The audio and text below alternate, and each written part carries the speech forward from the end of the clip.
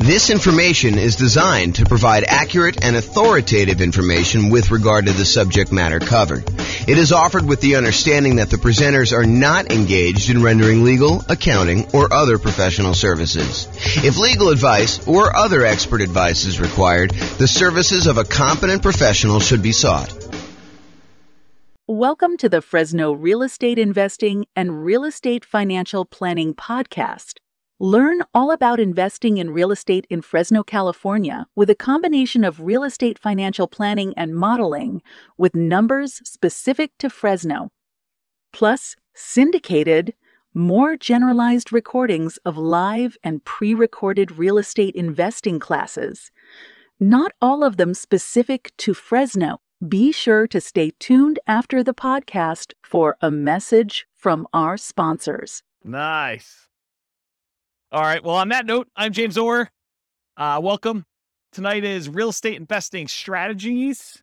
I'm going to get started on time. And we got some people straggling in late, but since I'm recording. So Real Estate Investing Strategies. So I taught this class last time about a year ago. I think it was last February or something like that. And it was via webinar.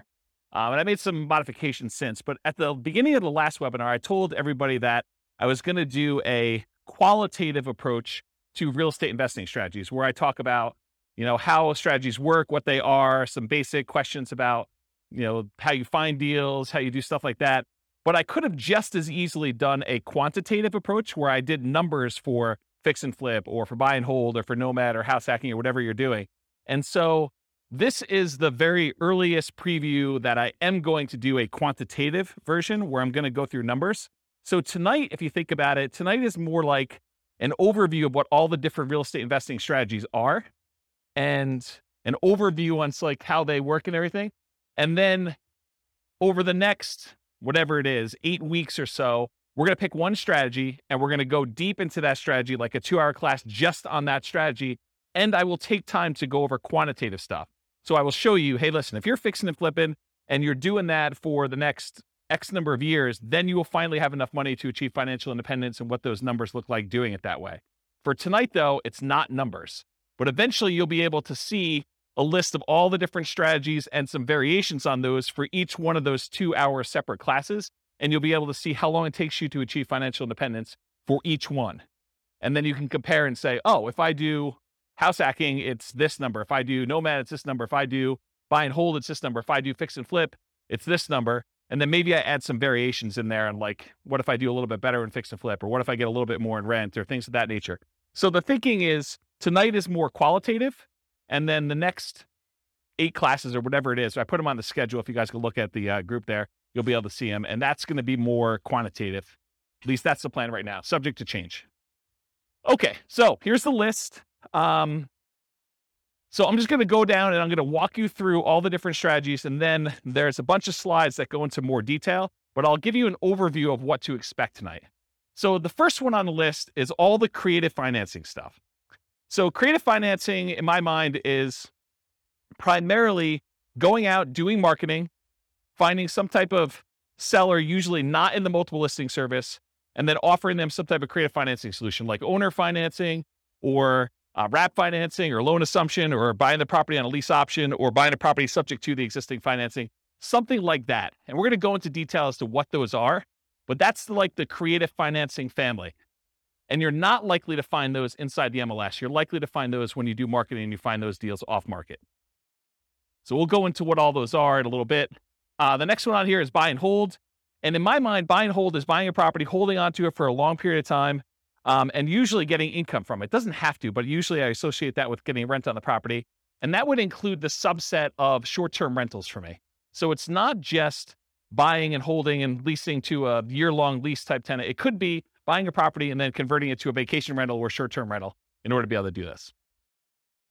Next one on the list is quick turn flipping. So flipping in my mind is buying a property, usually adding some value in some way, although it doesn't have to be. Sometimes you just solve a problem and the property is ready to go to put it back on the market and you can make enough money, enough spread in there in order to sell the property right away without having to do a lot of work to it.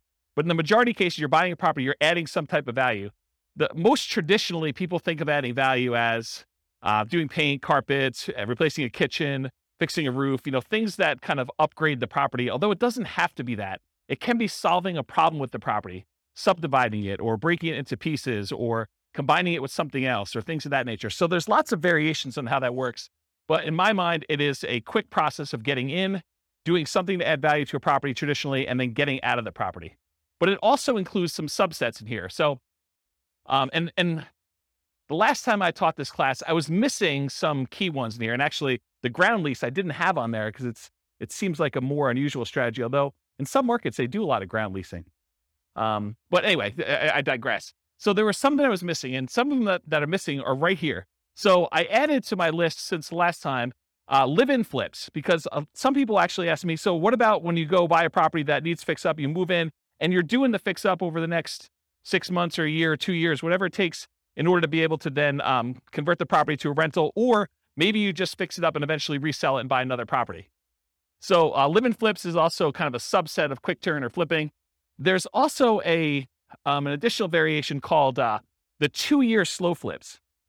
The best way I can describe this one is, imagine for a minute you're a contractor or you're a custom home builder of some nature, and you're able to build properties and get a discount. And maybe you're able to build a property and be all in for 90 cents on the dollar. Well, you could go build a property for yourself, move into the property, live there. Traditionally, some people try to do this every 2 years, although I will tell you up front that that is not the optimal strategy. But some people they'll move into a property that they built themselves. They'll live there for 2 years for the tax break. They're really trying to avoid having to pay capital gains by doing the living in a property 2 out of the last 5 years. Then they will go and sell the property. They'll take all the profit they made from the discount they got when building it, plus any appreciation and debt pay down that they have. And that's sort of like a 2-year slow flip is what I like to refer that as. And so there's some reasons to do that, but I will tell you, I've done math on this. I've done some modeling, and my math suggests that it is suboptimal to let taxes dictate waiting 2 years. That if you really can get a 10% discount on a property, you actually should sell, pay the capital gains tax, and actually move on to the next property, even if it's less than 2 years. That's what the math suggests you should do. But we can go talk about that when we do the deep dive on those. And then finally, I have partnership flips in here as well. Partnership flips, if you guys haven't heard of this concept, it's pretty interesting. Instead of having to go out and find a deeply discounted property that you're going to buy at a big enough discount to do all your holding costs and to do all the repairs and everything, and then to go resell the property, with a partnership flip, instead you go find a seller who doesn't want to do the work themselves, but they're willing to split the profit with you if you come in and you actually do all the work on the property and then you sell it together. So you don't even have to take ownership of the property. In that case, you just partner. You're almost like a general contractor that says, look, I'll go hire my guys. I'll go do all the work. I will go put up the money for the repairs and all this stuff. And then we will then share in the profit that we're going to make on the deal over a set price that we agreed to at the beginning. And so it's an interesting kind of sub fix and flip model to do it that way. Does that make sense? All right, so that's all the quick turn flipping ones. So Nomad, is there anyone here? Oh, I'll just do it for the recording anyway. So Nomad is the process of buying a property, usually as an owner occupant, usually with like a low down loan, like a 3.5% down or a 5% down loan. Sometimes you could do 0% down if you're doing VA or USDA. And you buy a property, you move into the property. You have to do it as an owner occupant in order to get those financing terms. But you move into the property, and according to the terms of the loan that you do, you are required to move into the property and live there for a year. So the lender requires you live in the property for a year. Once the year is up, you buy another property, you convert the last one to a rental property, and you acquire a new one that you move into. And so you can acquire, if you think about this, if you had 20% to put down on a property, by doing the Nomad strategy, you could actually buy 4 rentals for the same 20% down payment.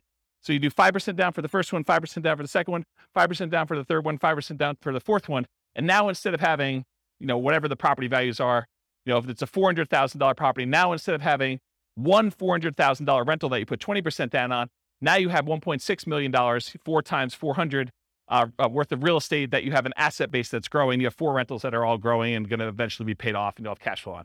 So that's what the Nomad strategy is. And you could do this. You can repeat this for as many rentals as you want.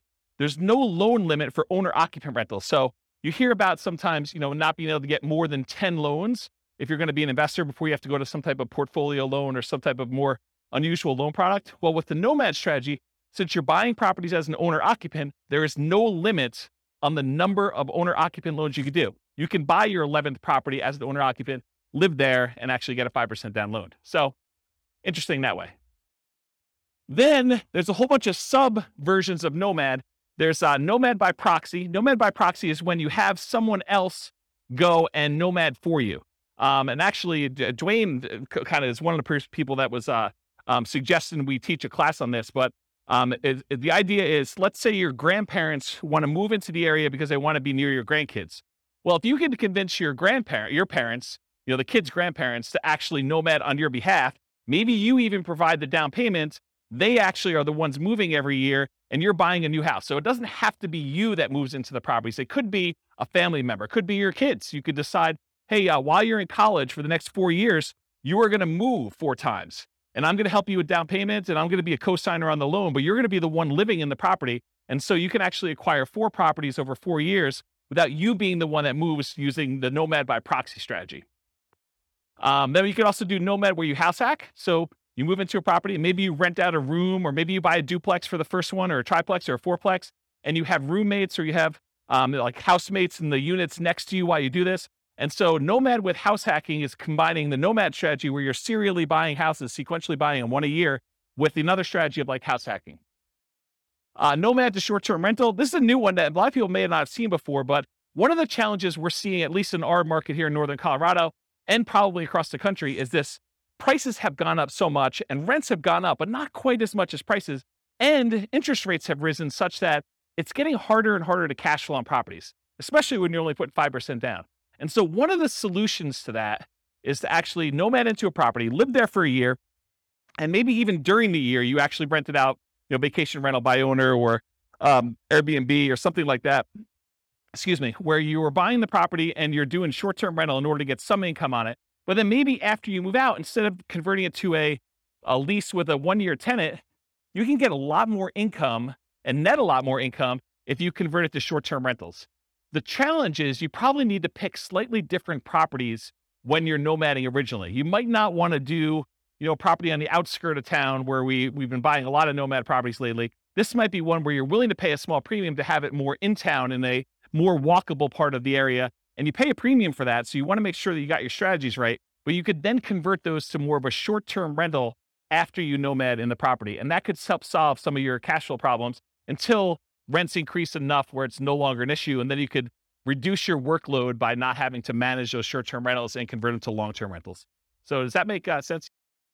So there probably are regulations, and I don't know what they are. So we'd want to go check in with the city and find out if the one that you're considering is able to be converted to a short-term rental. And in some cities, they're requiring licensing to do that. Some cities, they're requiring you, pay the lodging tax or whatever it is. So you need to do the equivalent research in whatever market you're in. I don't know the numbers for Fort Collins. That's not something clients of mine have done. But I think the strategy is to find ones where you can do it. And it might be a property that is already licensed, that maybe the license passes with the property. And so you'd want to go select properties where that is a viable solution and do whatever the regulations say. We're not encouraging you to break the law. We're not encouraging you to kind of go around and try to figure out ways to circumvent things. We're telling you comply and find ones that where it does work. And if it means it doesn't work in that particular area, then we're not doing it. So that's what I would say about that. And so one of the reasons why I'm reluctant to give very specific answers in some of these things is these things change over time. And, a year from now, it could be very different. They could say, nope, we're not doing any more. Or they could be like, yeah, it's a free for all. Anyone can do it. Any property, any part of town. You don't ever know. So yeah, the correct answer is before you buy a property, you should do that due diligence to make sure. And if you're not willing to do it before you go under contract, you absolutely 100% should be doing it while you're under contract, while you're able to deal with that provision in the contract that gives you the right to do your due diligence, and you are able to terminate based on finding out if it doesn't work in that case.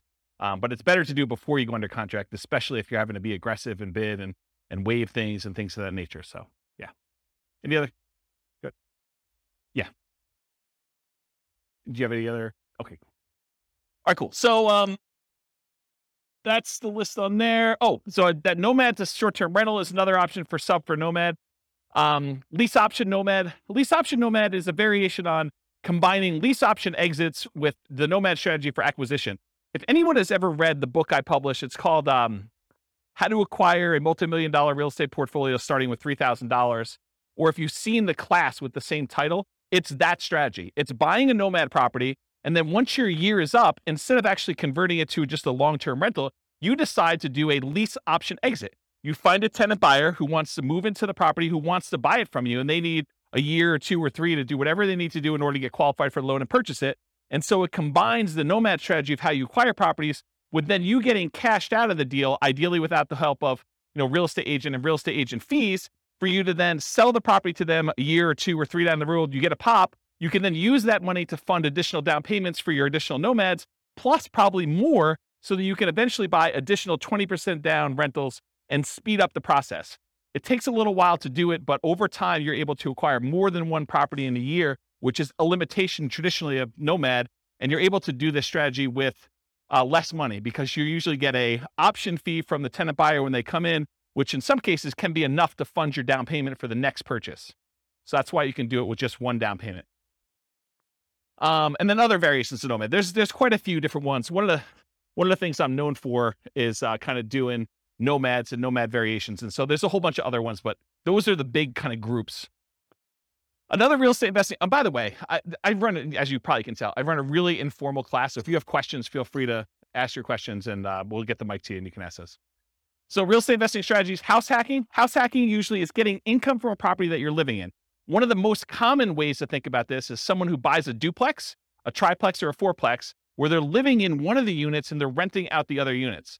But it could just as easily be you buy a single family home and you rent out 3 other bedrooms where you live in one bedroom, or maybe you live in the living room and you rent out the 3 bedrooms, or something like that. So it's really getting extra income from a property that you're living in. That's the house hacking strategy.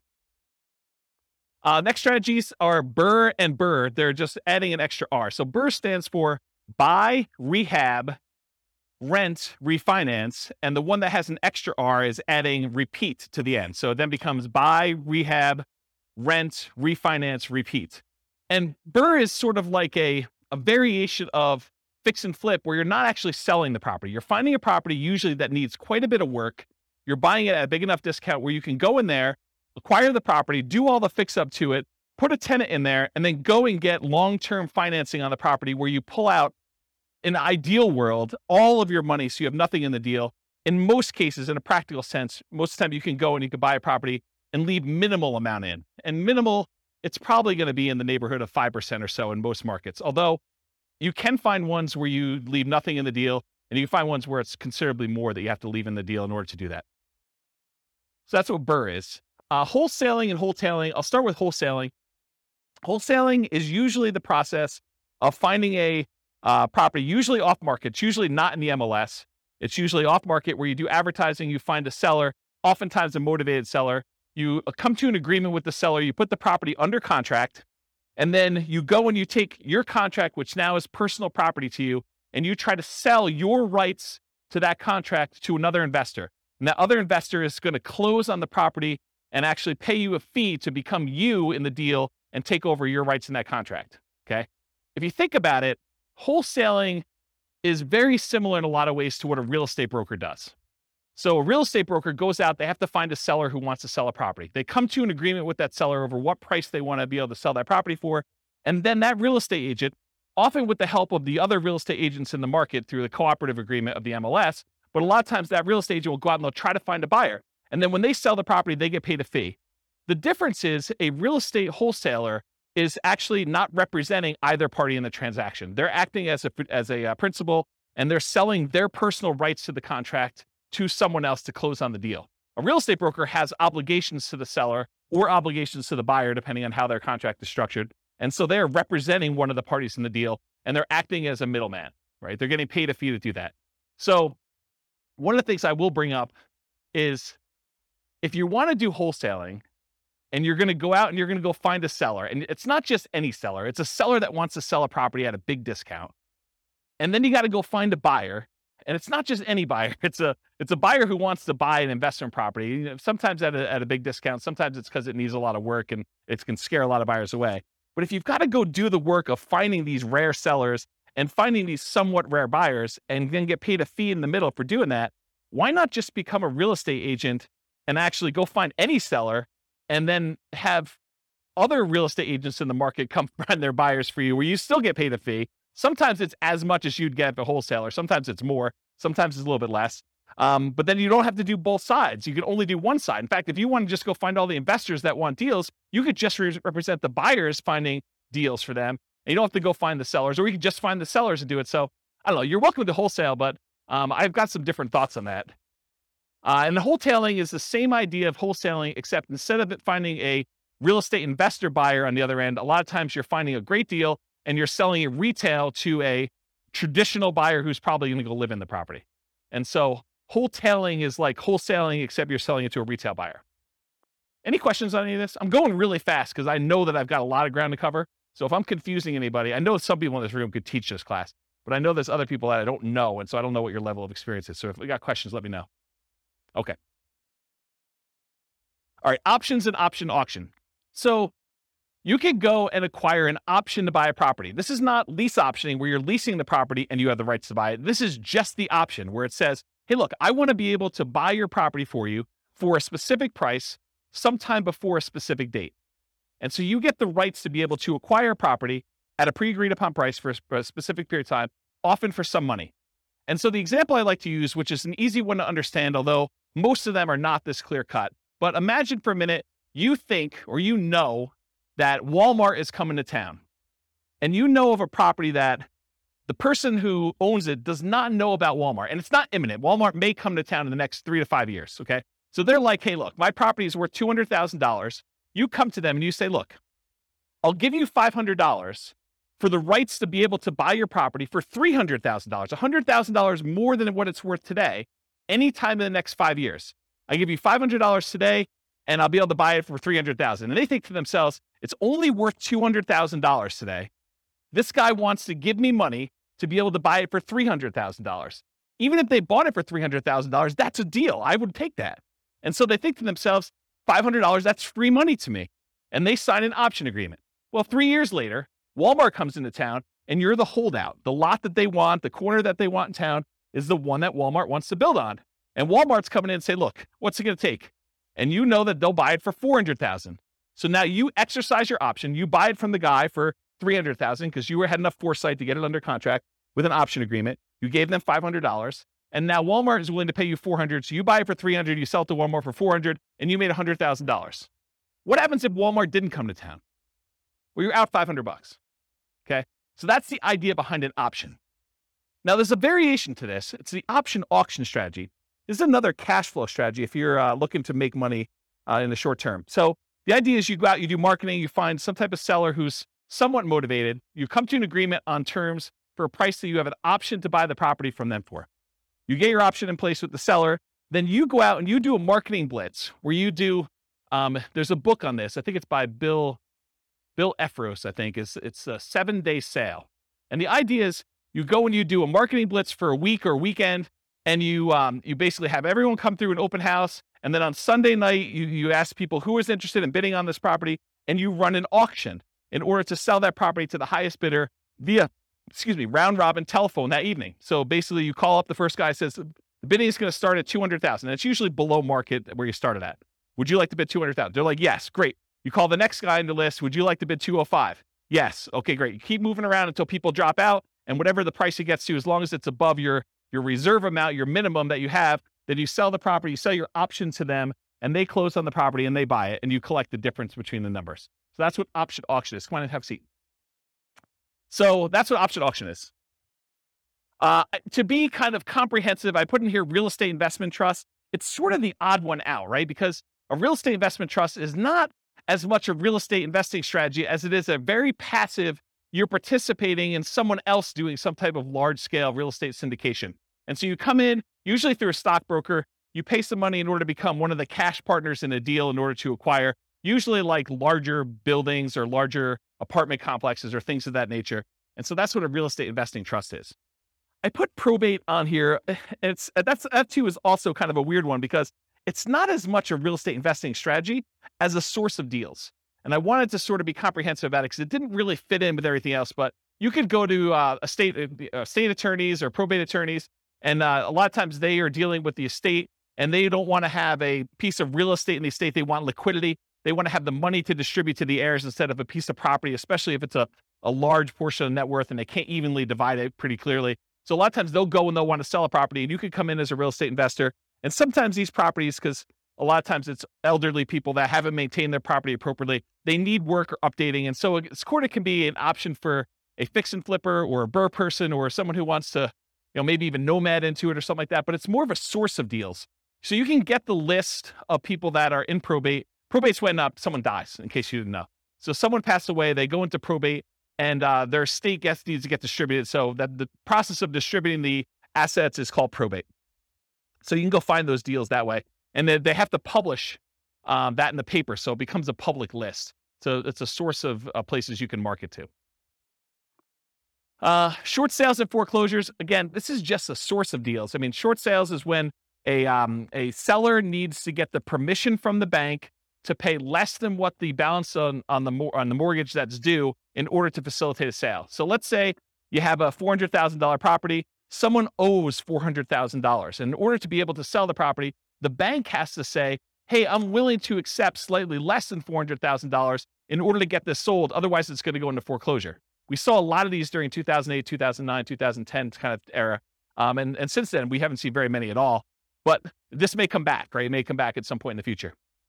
So really, that's a strategy where you go and they're usually listed inside the multiple listing service because the real estate agent is usually listing it for the seller, and the seller has gotten permission or will get permission from the bank to accept less than what's owed in order to let a sale go through. And so that's a way to get properties that way. And then foreclosures is once the bank has to take ownership of the property back. So they will foreclose on the property in order to get ownership from the seller who is not paying on their mortgage. So now the bank owns the property. In most cases, during the foreclosure process, there's a foreclosure sale, a lot of times at the courthouse, and the bank will have to bid to get their property back, or other people can bid more than what they owe and try to buy the property that way. But if the other people don't bid it up, then the bank actually forecloses. They take ownership of the property, and then they usually turn around and list it in the MLS as a foreclosure. It's a bank-owned foreclosure inside the MLS, and then real estate investors or anyone can go in there and buy those properties from the MLS, but they're bank-owned. So I think I covered all those. So tax liens and tax deeds. So you could go, if you don't pay your property taxes, the county wants the money that you would otherwise have from property taxes in order to be able to do their good work, do their roads and schools and all that other stuff. So what they often will do is they'll say, hey, if you're an investor, you can come in and you can pay the property taxes on behalf of Johnny Seller or Johnny Homeowner. Johnny Homeowner hasn't paid the property taxes, so you as the investor come in, you pay the taxes on behalf of Johnny Homeowner to the city or the county, and then Johnny Homeowner needs to actually pay you the taxes back plus an interest rate. If they don't pay you that interest for a certain period of time, and it varies depending on county and state, but if they don't pay you that amount of money for a period of time, then you can go and you can actually foreclose on the taxes that you paid because they're lienable. And so that basically you can foreclose on the property and get ownership of the property for fronting the taxes for Johnny. Now, in most cases, Johnny has an escrow statement through the mortgage company, and the mortgage company is going to probably pay those taxes because if you go foreclose on it, it wipes out the mortgage in a lot of cases. And so the mortgage company wants to protect its security interest in the property, and they're going to make it whole and pay the fees on top of that. And they're just going to go ahead and add it to what Johnny owes in some form or another. So it's hard to get ownership of the property, although it does happen, especially with free and clear properties. And about 1/3 of all the properties in the United States are free and clear. They do not have a mortgage at all. But if that person doesn't pay their property taxes, and the county is trying to notify them, so it's not like a secret that these things are happening. But if you go and you pay that, then you have a chance of getting your money back plus interest or ownership of the property if you foreclose on that property. Does that make sense? And tax deeds, in some counties or states, there are properties where it's already past the period of time where you can foreclose. You could literally go into the tax office, say, what tax liens or tax deeds or stuff that you have on hand, and you can go and say, okay, I want one that is already past the period of time, and I can initiate foreclosure proceedings right away. And so there's a way to do that where you kind of do it. And these have become much more popular. There was a time when this was sort of like a hidden secret for people, but at this point, it's pretty well publicized and pretty well known. Any questions on this? You guys know about all these? Is this like me? Okay, this is like all new information for everybody. Okay, and then finally on my list, partnership/syndication, which I sort of think of in some of the same ways. So when you have a partnership, I like to break down when you do real estate partnerships into 3 roles. There's like the deal maker/syndicator. That's like one role. And that's the person who goes out there, they find the deal, then they're the ones going out and finding the money. They're the ones going out finding the financing, and they're going to oversee the work, and they're going to oversee the project and do it. That's the deal maker syndicator role. Then there's the money partner role. Those are the people that they invest in the deal. They bring the money to the table, but a lot of times they're not doing the work. And then there's the loan partner, someone who is able to go qualify for a loan and pledge their good credit and their assets for making sure the loan gets paid. And so those are the 3 roles. So that's kind of what I'll have to say about partnership syndications for now. Any questions on these before I move on to more detail? Yeah. You want to do the mic? Thanks, Rob. So in today's on? Is it on? So in today's crazy market, Yes. which one of these strategies is usable right now? Yep. And then when the market turns, Mhm. which one of these strategies would be good to implement? Really, really good question. And it depends. So it's more nuanced than that. Part of it depends on what you want to do. Like for me, I'm not looking to generate income. So I can eliminate a whole bunch of the income generating ones right away. I don't want to do the labor of fix and flips. I don't want to go out there and do all that work. I definitely don't want to go do wholesaling, right? So even though those strategies could be good strategies now, which right now, they're probably not because the market's so hot, but they could be good strategies, especially as the market transitions. I'm not willing to do those. So part of it is personal preference and what you're looking to get out of it and what you're looking to do. So that's one of the kind of selection criteria. Like as far as like market dynamics go right now, when you have a fast appreciating market, maybe you have a market where you don't know if it's going to continue to appreciate very rapidly because there's some signs that there's high inflation on the horizon, although the Fed just raised interest rates today, 0.5%. And so maybe that'll curb some inflation and suppress some appreciation that we're seeing. But it's really hard to tell. So when you don't know what a market's going to do, I mean, like strategies like buying an option on a property seem like a pretty good thing because you don't have the downside risk. You have very minimal risk. You paid, whatever it is, $500, $5,000 for the rights to be able to buy a property, but you don't know if that's going to pay off or not. And if the market really, really goes down, then you're sort of protected. You have a known downside for that. And so you have some upside there. So you could do things like regular straight up options on properties. You could do things like lease options where you agree to lease a property for a period of time, a year, 2 years, 3 years, and you have an option to buy it for a set price. And if the market goes down, you just say, I'm choosing not to buy it because I don't know what's going to happen in the market. So that could be a strategy for doing that. If you really think the market's going to go up and you have a very long-term horizon, I think buy and hold and nomad and all those long-term wealth building strategies, those are still great. And even with interest rates where they are, what's great about interest rates, and we've been in such a low interest rate environment for so long that my thoughts are you lock in an interest rate, and even though you think to yourself, 5%, that's probably what you're going to get, maybe 5.5 or so on a investor loan right now, that seems really high to what it was 6 months ago or a year ago, or whatever it is. But realize what's interesting about interest rates is if interest rates go down in the next year, 2, 3, or 4, or 5, you can always ratchet them down. But as long as you get a 30-year fixed rate loan, you can't go up, right? Unless you're getting an adjustable rate mortgage, which I don't know. I mean, you don't really want to be chasing that thing and have that extra risk exposure out there. Although some people would probably choose to do that if they have, deep pockets and they could do that. So it's a much more nuanced question that I don't know if I want to give you like a very specific answer. These are the 3 that you do now, especially since this could be recorded and listened to 5 years from now. But you need to sort of think about, and that's what I'll probably do in the subsequent classes. I'll say, these are good strategies in these types of markets so that you can then go look back and say, oh, I'm in this market. This is what I should be doing, or this is what I shouldn't be doing, or I have very low risk tolerance. I want to do these strategies, or I need cash, so it doesn't matter. I'm going to be doing flips or option auction or whatever else you're going to do for money today, wholesaling, things like that. So I don't know, is that sort of, did I avoid your question tactfully enough where you felt like you got something, but like I didn't actually answer it? Did I do a good job at that? That's good. He's working.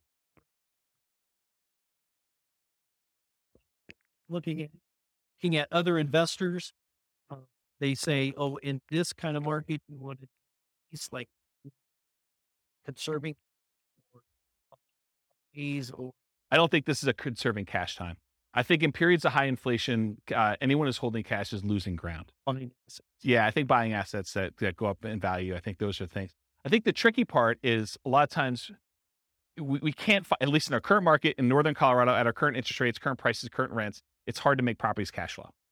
And so I think that's the challenge for folks. If you're trying to acquire for cash flow, it's tricky right now. It's tricky to do. And so what do? Do you put more down? Do you just kind of consider the negative cash flow as part of your down payment? What's the strategy there? And that's a personal preference thing. I don't think you could tell somebody you always do this. So that's how I would kind of answer that question. Yes, sufficiently vague. Yeah, absolutely. Perfect. Yep. Yeah. All right. You know, James, what I've noticed is a trend that's happening right now is that a lot of us, when we were doing lease options, owner carry, owner financing, that kind of stuff. Right now?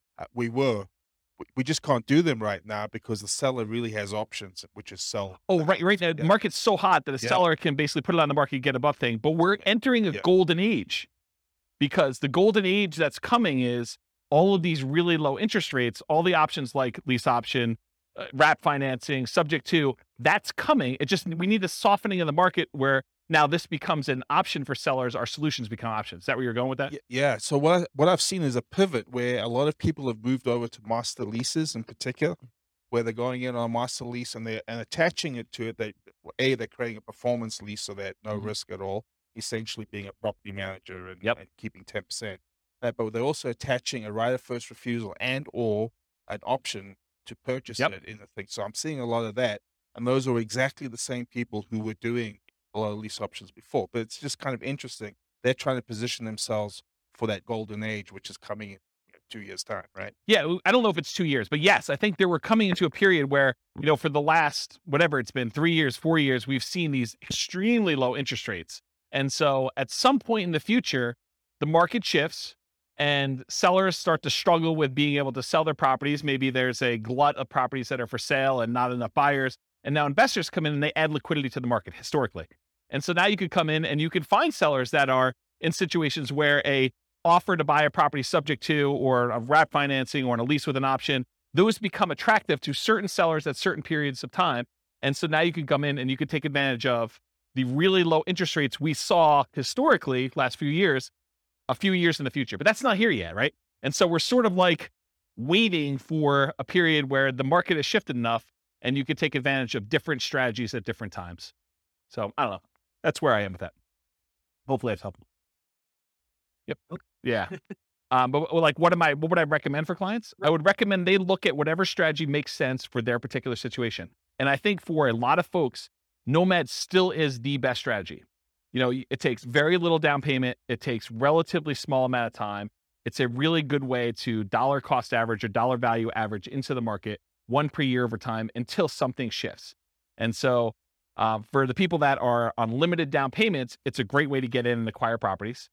For someone who has a lot of assets and they're sort of waiting for the best time to buy with those assets, then buying a property a year with a very small investment in order to acquire that doesn't seem like a bad thing to do with a tiny bit of your asset pool that you're going to deploy. So I like Nomad for that reason. If you're trying to like, hey, I've got $1 million or $2 million or $5 million and I need to place it because I don't like the risks of the stock market right now or whatever else I've got, and I got to put it into real estate, it's a tricky time because it's hard to produce cash flow unless you put a lot more down. You're buying properties all cash or you're putting 25, 30, 35% down, at least in our market. In other markets may be different, right?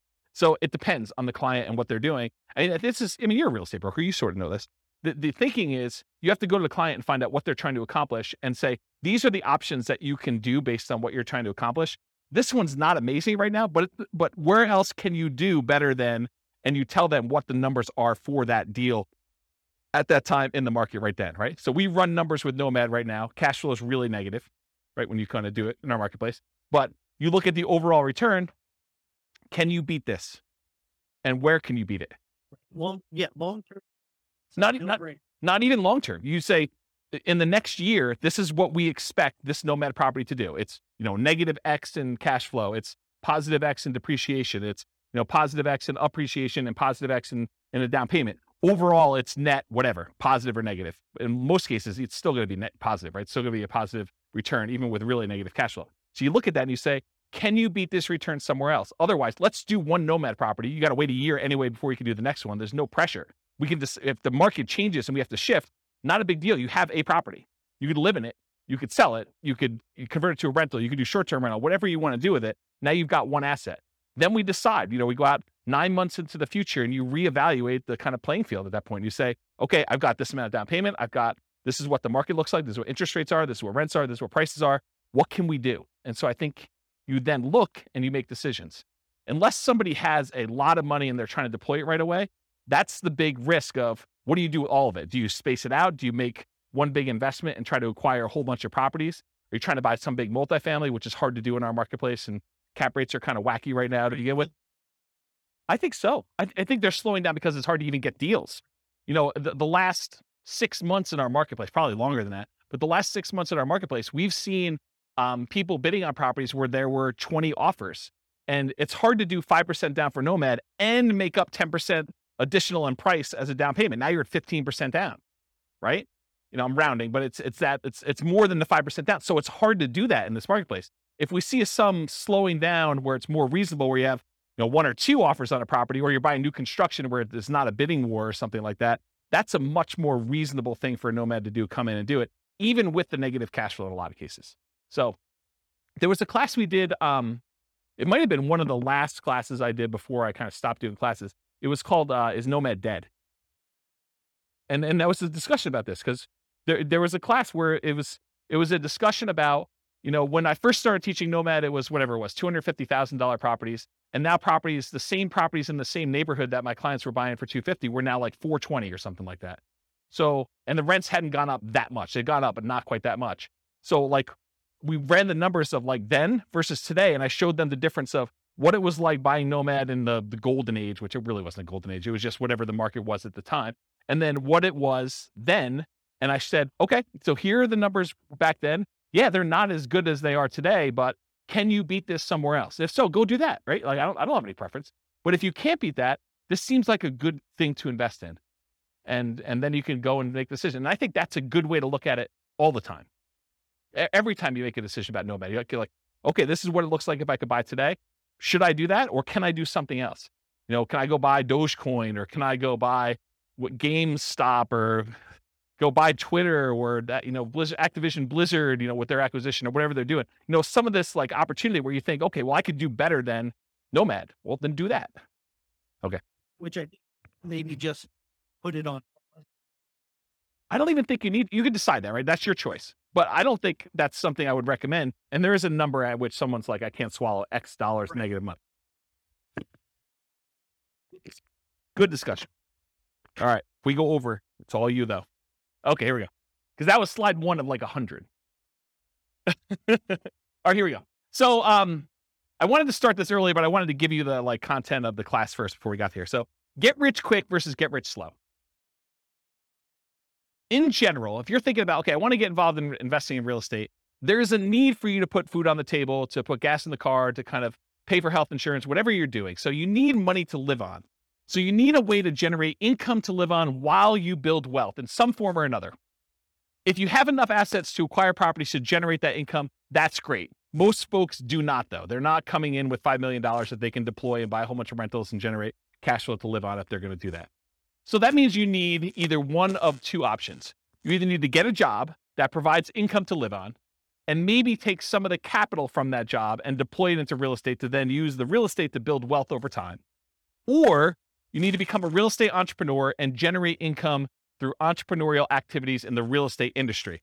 This is essentially starting a real estate business, doing the strategies that are most likely to generate very short-term money, which is really just a job in the real estate field. So jobs in the real estate field look a lot like wholesaling, wholetailing, fix and flip, real estate brokerage, things like that generate like money that you could put food on the table in a very reasonable amount of time. Okay. So those are like the equivalent of getting a job. So if you're like, I have a job and I could provide food to live on. Now I'm going to use some of that money to go buy Nomad or Burr or, a property to live in or buy and hold or whatever we're doing here. Or you get a real estate entrepreneurial job and you either use that money to live on and take some of it to reinvest, just like you would from a job, And then you get to kind of cherry pick your deals off the top in some of those kind of positions to do that. Does that make sense? Okay. Then with all this stuff being said, invest for more passive cash flow and wealth building. So remember, the idea for a lot of folks is to achieve financial independence where their assets are providing enough income where they can support them in the lifestyle that they desire. And one of the ways to get there is cash flow from real estate or money invested in some type of asset, stocks or bonds or something else that is throwing off, some capital growth and or dividends or some type of money coming out there. And a lot of times the asset base, you're using some type of like 4% rule or 3% safe withdrawal rate or something like that in order to generate some money from that or the money from the real estate. And I'll throw it in there just to be complete, or passive income from like Social Security, annuities, or pension. So those are really the three sources of money for achieving financial independence. Any questions on this? No way I'm getting through this 2 hours. Okay.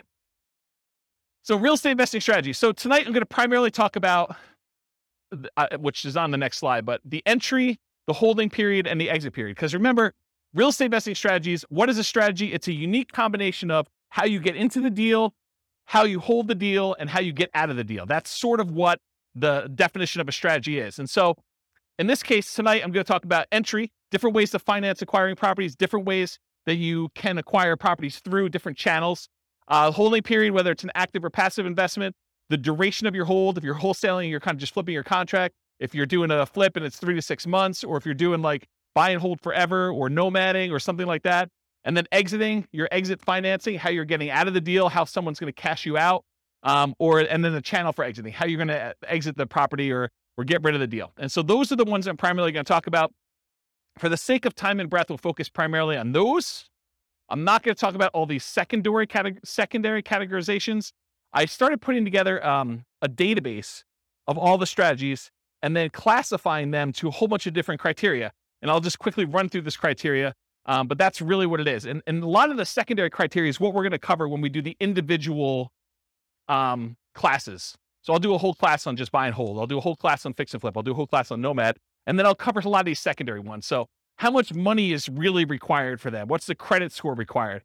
What's the investing style? Are you an investor where you're actually deploying money and expecting to get a return? Or are you an entrepreneur where you're actually doing work in order to generate money through work? What's the stability? Is it passively stable or is it actively stable? Do you have a balloon on a property, which is more of an active stability? If you leave that thing alone, it could blow up on you. Where passive stability is, if you don't do anything, it's sort of safe. It just kind of hums along and does its own thing. How scalable is it? Is this something that is going to be really hard for you to scale up and do bigger size? Or is this something that is super easy to scale? What skills are required? This reminds me, the skills. One of the things I started doing when I was making this database of real estate investing strategies is I was going to make a list of, and you tell me if this is a good idea. This is why I want to do these live. You tell me if this is a good idea. So I'm going to make a list of all the different things you need to do in all the different strategies. So analyze deals as an example, raise money as one example, hire a property manager, manage a property manager, like all the different kind of like big category things you need to do for every single strategy. And then maybe what I do is I write software that gives you an assessment where you say on a scale of 1 to 5, how good are you at doing all these different skills? And then certain skills apply to more than one strategy. I can sort of give you like a measure of which strategies are better for you based on the skills that you tell me you're good at. And I give you almost like an assessment for becoming a real estate investor. You tell me what you're good at, what you like doing, and I spit back out to you and say, well, these are the strategies based on what you tell me you're good at that you should consider doing. Is that a good idea or a bad idea? Oh, you have questions? That's a great idea.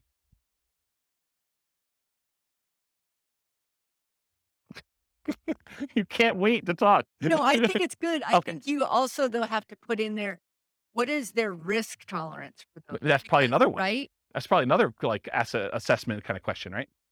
Right. Yeah, like how much money are you willing to risk? How well do you sleep at night knowing that things can go bad? What's your variance tolerance? Yeah, things like that. Yep. Good point. So skills required, sales, analysis, property management as some examples. What's your risk exposure rating? Like how risky is the strategy overall? What's your profit timing? Is it cash now, cash flow, wealth building? What kind of subgroups you would direct market to? Probate being an example, high equity being another example, low equity being another example. What are the best markets? I think this is to your question more up, like where you're talking about, is this a soft market strategy? Is this a hot market strategy? Availability, like, are these like really rare deals? Are you very likely to not find any? Or is this like something you can go out and you can buy today? And then can you invest using retirement accounts? Kind of another one on there. So those are like my secondary criteria. We're not going to talk a lot about those tonight. It's primarily going to be this primary categorization. All right, so here's a visual. There's no way I'm going to get through this. Here's a visual of the three different things. So the entry, the holding period, and the exit. The channel and financing for both the entry and the exit, and then the holding period, whether it's active or passive, and the duration for that. Okay? Gonna be great. All right, so buying, acquiring, entry into real estate market consists of two major considerations: the channel, the source of where you can find those deals, and then how do you finance it? All right, financing when buying. So these are the list of all the different ways to kind of finance or fund the acquisition of a particular strategy. So cash, it's a really obvious one. You want to go buy a property, you put up all the cash, you go buy it. But there's also cash equivalents. There's things like, I want to go do fix and flip and I have a free and clear property. Instead of actually selling my free and clear property, I could go put a home equity line of credit on that property and then only pull the money out that I need in order to fund the acquisition of my fix and flip. And so that's sort of like a quasi-cash equivalent, because it looks like cash, but you had to borrow money from yourself in order to be able to do that. Or if you have $1 million invested in the stocks and you want to use a margin account, you can go borrow up to 50% of your stock holdings and use that money in order to acquire the deal. Yeah, you're adding some leverage or risk into it, but that's the idea behind cash equivalent. Traditional owner-occupant loans, this is usually for stuff like house hacking or Nomad or things like that. You can get 0% down VA or USDA loans in order to acquire properties as an owner-occupant. You can do 3.5% down loans to buy single-family homes, duplexes, triplexes, or fourplexes as an owner-occupant, and you can do 5% down conventional financing in order to acquire these properties. And everything except for the 0% down VA has PMI. If you put less than 20% down, VA instead has a funding fee, sort of like a prepaid fee you pay up front that takes care of the insurance risk that VA has for putting less than 20% down. So those are kind of the traditional owner-occupant type loans. You could do 20% down or more, then you don't have PMI anymore, but most investors are probably going to not opt to do that. Traditional non-owner-occupant loans, that's usually 20% down. A lot of times we'll move to 25% down because the interest rate is so much better, moving to 25% down. And the cash flow improves a little bit because you're borrowing a little bit less. So a lot of times you'll do that. There are 15, as of right now, there are 15% down non-owner-occupant loans you can get. They usually have PMI associated with them. And depending on what you're going for, you're trying to make more of an appreciation play or you're making more of a cash flow play, you would choose those loans based on what you're trying to do there, in my opinion. Creative financing, we talked a little bit about these. I'll go into detail a little later, but there's owner financing. That's when the owner of the property acts like the bank. They allow you to make monthly payments to them in order to buy the property. There's wrap financing, where the owner of the property has a loan in place that they have with a bank or something like that. And they're saying, hey, look, I owe $50,000 on this property, but you want to buy it from me for $400,000. So I'll tell you what I'll do. I will offer you owner financing, but we have to make part of the payment go to the $50,000 underlying loan. So I'm going to wrap the $50,000 loan. You're going to make a payment to me for $1,500 a month, and $300 of that I'm going to pay to the underlying $50,000 mortgage on the property. So they've wrapped their own loan and they've offered you the ability to do that. So that's an example of wrap financing. Loan assumption is when you formally go to a bank and you formally assume the loan. You qualify in a lot of cases to assume the loan. They make sure that the loan gets switched to your name. You are now formally responsible. That loan shows up on your credit report. That's what loan assumption is. Then the next one is all the rent-to-own family. That's rent-to-own, lease option, lease purchase. Those are the rent-to-own type things. That's another way to acquire properties. Agreement for deed. This is like when you buy your car, you don't technically own your car until after you paid off the loan that you have from the bank. And so this is sort of like the car loan version of buying a house. You have a contract in place, you make monthly payments on that contract, and then when you made all the payments on that contract, then and only then the seller actually provides you a deed to the property that says you own it. Okay. And then subject to. Subject to is where you actually transfer, the seller deeds you the property. You now are the owner of the property because deed signifies ownership. So the seller deeds you the property, but you do not pay off the mortgage. You just start sending in payments to the bank on that underlying mortgage. You do not go to the lender and say, I would like to formally assume that loan. You basically just say, seller has deeded me the property. I'm making payments on the seller's old mortgage, and you're not paying it off until it's paid off through its normal payment process or you sell it. Okay? So that's the difference between subject to and loan assumption. You can partner on a deal. The partner can do any of these, right? They can go get cash. They can do traditional non-owner occupied financing, or maybe they do something else. No financing required. So in some cases, like when you're wholesaling, you may not need financing. You're actually getting a property under contract and you're selling the rights to your contract. So you may not need financing on it at all. Hard money. A lot of times if you're buying a fix and flip property, you will go get a professional lender who's used to lending on properties that need fix up. And a lot of times they'll do, 70% loan to value or 80% loan to value, or 65% loan to value. A lot of times there'll be points. Well, a point is percentage of the loan amount that you're taking that you pay as a fee up front in order to get the loan. And then there's an interest rate, usually 8, 9, 10, 12, 15, 20%, depending on what the interest rate at the time is and how good you are negotiating and their programs and things of that nature. So that's what hard money is. There's also a version of hard money where if you're wholesaling a deal and for some reason you're unable or unwilling to assign your contract to someone else, you can go and say, I want transactional funding. It's also called dough for a day, where you go to the title company and there's a lender that provides you money in order to close on your deal. And then the very next day you pay it off, or later that afternoon, you pay it off and sell it to someone else. And so you need money, but it's only for like a really short period of time. Transactional funding is the name of that, or dough for a day. Private money. Private money is when you get like Aunt Sally to loan you money. This is not a professional lender. It's not like you're going to go and market to find private lenders. If you're marketing to find private lenders, you're really looking for more hard money lenders. This is sort of like, I go to my grandmother and I'm talking to her at Thanksgiving dinner and I say, so grandma, what are you doing? She's like, doing good. I've got all my money invested in, CDs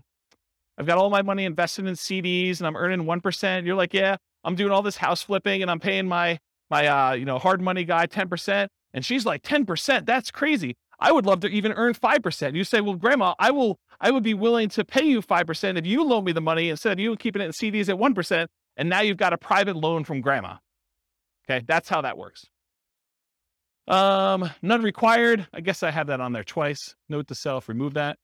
Utilize existing seller's ownership. This is like an example with the partnership flip, where you're going and you're partnering with the seller, and then you're coming in, you're going to provide all the repairs and do all the work and bring in the contractors and do that, and then you're going to split the profit. Well, you don't really need financing for that. You're utilizing that the seller already owns the property. Maybe they've got a mortgage on it. They're just going to keep making their mortgage payment, but you don't have to come in with new financing in that case. And then private mortgage insurance, that's needed whenever you put less than 20% down on a property. There'll be private mortgage insurance involved, with the exception of VA loans, which have that funding fee instead. Or grandma. Grandma doesn't have PMI. Any questions on financing? Sweet. Channels when buying. You'll notice, I'll point it out if you don't, that there's an alligator behind this thing. And the alligator is for a reason. Finding deals is like looking for an alligator in a lot of ways. And I'll explain what I mean. If you wanted to find an alligator, you could, in theory, go down into the sewers of New York City, and it's possible someone recently flushed an alligator down there, and you could stumble upon an alligator and find one. That is definitely a possibility, right? But if you really want to find alligators, you're probably going to Florida. And if you really, really want to find alligators, you're probably going to the Everglades, okay? The same thing is with deals. Could you find a subject to deal, a deal where the seller is willing to deed you the property and you just start making payments on their mortgage? Could you find a subject to deal in the MLS? Could you find an alligator in the sewers of New York City? Yes, it's possible. But if you really want to find a subject to deal, you probably want to go find some type of for sale by owner. And probably, if you really want to do it, and that's like the Florida equivalent, you probably want to actually go and find a for sale by owner that's not already marketing their property and doing the advertising themselves and looking for more of like a retail buyer. You probably want to do some type of marketing to uncover some type of motivated seller of some sort, and then find it where subject to actually makes sense and it's a deal for them. Does that make sense? Do you understand why I use the alligator analogy? Okay. All right, so where can you find deals? You can find them inside the MLS, including, which some people don't believe, you find foreclosures inside the MLS because that's where banks list them after they've taken them back as foreclosures. You could also find short sales. Short sales are when the seller, where the lender accepts less than what is owed in order to facilitate a sale, and those show up in the MLS. Then you have the whole for sale by owner group.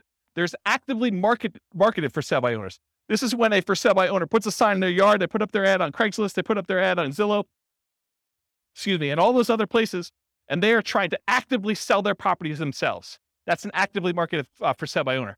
But then you also have hidden for sale by owners. These are properties that are for sale by the owner. There's no agent involved, but you find these through marketing, sending out direct mail, putting up ads on Google or whatever else you're doing, and making a website, doing networking, telling people, hey, listen, if you ever want to sell your house, or you know someone who wants to sell, I'm a buyer, I'm an investor, I'm looking for properties that I can do work on and flip, or whatever you're looking for. So through marketing and networking are the two ways to find non-actively marketed for sale by owners. You can also find deals from wholesalers. So wholesalers are out there usually doing these stuff, hidden for sale by owner stuff, marketing and networking in order to find deals. That's primarily where wholesalers find deals. And so the wholesalers can be the source of those deals. They become the middleman. They almost become like a subset of the multiple listing service, except they're a one-person MLS. They find their own deals, they put them under contract, and then they're trying to sell their contract to someone else. Tax lien or tax lien sales. Auctions. So when a property is delinquent enough, the bank will start the foreclosure process, and then they will have an auction to bid on basically what they owe on the property or what someone else is willing to bid in order to buy the property. And so there's foreclosure auctions. There's also IRS and other government auctions, like a DEA auction. So if a house gets seized for, I don't know, before it was, growing weed. I mean, you could have your house seized. I mean, until it federally becomes legal, technically could be seized by the DEA for that. Or you don't pay your taxes and the IRS decides to seize your property and they offer it on auction. So you could do those types of auctions in order to find some properties. But, I remember before I was telling you about like how accessible are deals, like what's the commonality, how available are they? It's a relatively small list, right? I mean, it's not like you've got MLS size number of properties going through the IRS sales or DEA sales, right? Make sense? Russian yachts. There's a whole bunch of Russian yachts for sale right now. Stockbrokers, you can use those to acquire REITs, real estate investment trusts. Syndicators, someone who's going to go and put together a syndication. They're going to buy a big apartment complex and they want to sell their, shares of their syndication to you. And then REO is real estate owned by banks. So in some cases, some banks, they may take back a portfolio of properties and instead of listing them in MLS, they may actually fish it out to their real estate investor clients first. And so any properties owned by the bank, real estate owned, could also be offered directly from the bank in that case. Any questions on this? Sweet. Making up time. All right, so that was the entry stuff. Now we're going to talk about holding. So you have two groups, active or passive, and then duration. So active or passive, you're actively adding value, like doing a fix and flip. And is the property vacant or is it owner occupant? Are you doing like a fix and flip where it's a property that's vacant, you're doing work on it, or is it like a live-in flip that you're doing over the next 6 months or year or 2 years or whatever you're doing? Those are kind of the two ways to think about it. Active income, rent. It may or may not choose to actively do things to add value during this period. It's up to you as to whether or not you want to. And that's receiving rent. That's the active process of receiving rent on a property. Or owner financing, where you actually sell the property and you're collecting money from the property that way. And then passive, whether you're not really directly involved, you've made an investment, like you've invested in a syndication or you invested in a real estate investment trust, and you've just got your money out there. You're not really doing anything at all. Reminder to self, I need to add making hard money loans as sort of like a tangential real estate investing strategy, because I think a lot of investors aspire to become hard money lenders. So I should probably make a note to add that. Duration. Just contract. Are you wholesaling a deal? You're going to go under contract. You're going to sell your contract. The only period of time that you're actually kind of even quasi owning, you don't really own, but you have equitable title in the property when you own when you have the contract on it. So that's sort of like just the contract period for wholesaling. Forever. You're going to buy and you're going to hold. You're never selling that thing. Or everything in between. I'm going to hold it for 6 months. I'm going to hold it for a year. I'm going to hold it for 3 years. I'm going to do lease option exit whenever the tenant buyer cashes me out. Whatever that is for you. Any questions on holding? Am I going too fast? I feel like I'm like flying. I feel like, what's that guy in the Top Gun movies where he's doing his jets thing? All right, pause for beverage. Not a lot of notes, huh? Nothing I told you is new, huh? All right, financing when selling. Traditional financing. You'll notice there's some on here that are like, that were in the other one that are not when you sell because you're not really using those. Although it's possible, I guess someone could come in and do, private loan or whatever it is. Yeah. So traditional financing when selling, cash, it looks like cash to you. That's what my cash note is. So if someone comes in with a loan, it doesn't matter if they got a traditional loan. The title company is going to give you a check. It's going to look like cash. Owner-occupant, non-owner-occupant loans, the buyers and/or family and/or partners, hard and private money, those coming in, and then all the different creative financing things, depending on how you're exiting. If you're doing like a more entrepreneurial approach where you're out there finding lease option properties and then you're turning around, you're offering the property on a lease option to a tenant buyer, that's sort of like sandwich lease optioning. So this could be an exit strategy for you, is using kind of like the rent to own and others, lease option exit. But all the owner financing, wrap financing, loan assumption, rent to own, agreement for deed, and subject to, those are other ways to exit the property. Okay. Channels when selling, you can hold it forever, so you don't ever sell it at all. You can sell through others. For example, multiple listing service, real estate brokers, or wholesalers. If you want to be the person that provides the deal to the wholesaler, you can do that. For sale by owner, where you do the marketing yourself, you either actively market it, put it on Zillow, put it on Craigslist, put the sign in the yard, go door to door. You could be a hidden for sale by owner where you don't even know that your property is for sale. Someone comes to you and they want to buy it. You have an unsolicited offer. You could be out networking. Someone says to you, I really need a property in XYZ neighborhood. You're like, I happen to own a property there. Are you interested in selling it to me? Are you interested in buying it from me? Sure am. You can offer it at rent to own. You can do lease options, exits to people. You can offer rent to own properties. You could decide to do that auction strategy, like when we did that option auction. You get the option on the property and then you auction it off to someone else. If you're getting rid of your real estate investment trust, you can go to a stockbroker, get rid of it that way. In some cases, when you're partnering with other people, your partner's going to come in and they're going to buy you out. They're going to say, you're like, I want to get out of the deal, or they're going to tell you you are getting out of the deal, and the partner's going to come in and buy you out in that way. And this is ignoring losses like natural disasters, lawsuits, bankruptcy, foreclosure, divorce, right? Those are ways you could also lose your property. You could exit, but I'm not planning on those, although they do exist. Any questions on selling? Making up ground. All right, good. All right, so here are the 6 types of creative financing. I've been kind of telling you all night that I'm going to get to these. I'm finally getting to them, although I have sort of told you about them at some point. So I guess I probably should put this earlier. So here are the 6. We've already talked about what they are. There's a slide for each, so I'm going to go through them. All right, here's a warning. So how many people in here are interested in doing these creative financing type deals? Owner financing, wrap financing, lease option, subject to, just one person? Oh, okay. All right, so if you're going to do these, this class is not enough information for you to do them, okay? Any course you buy online is not enough information for you to do that. You absolutely, 100%, should do a consultation with an attorney in the market you plan on doing the deals and make sure you have the correct paperwork, the correct way to structure the deal so that you don't get in trouble, okay? There's a slide on this coming up, but this is like you're given great power, which with it comes great responsibility. You could really screw somebody over with this. And you could screw them over like unintentionally. You just structure it wrong and you don't realize it, and then something happens to you and it's bad, okay? So you really, really want to make sure, and you don't know what you don't know, right? Like everyone thinks, oh, I did the course, I paid the $1,000, I got the whole thing done. I mean, I got 8 hours of training on how to do lease options. I know everything. Maybe not there, okay?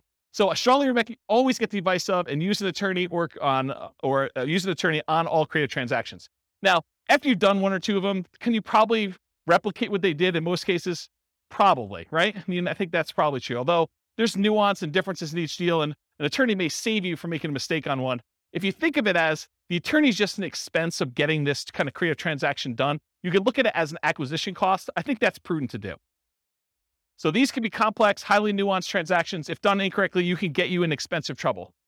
Whatever it is, $1,000 or $2,000 you pay for an attorney to do it right could save you $500,000 later. So that's a good return on investment, in my opinion. All right.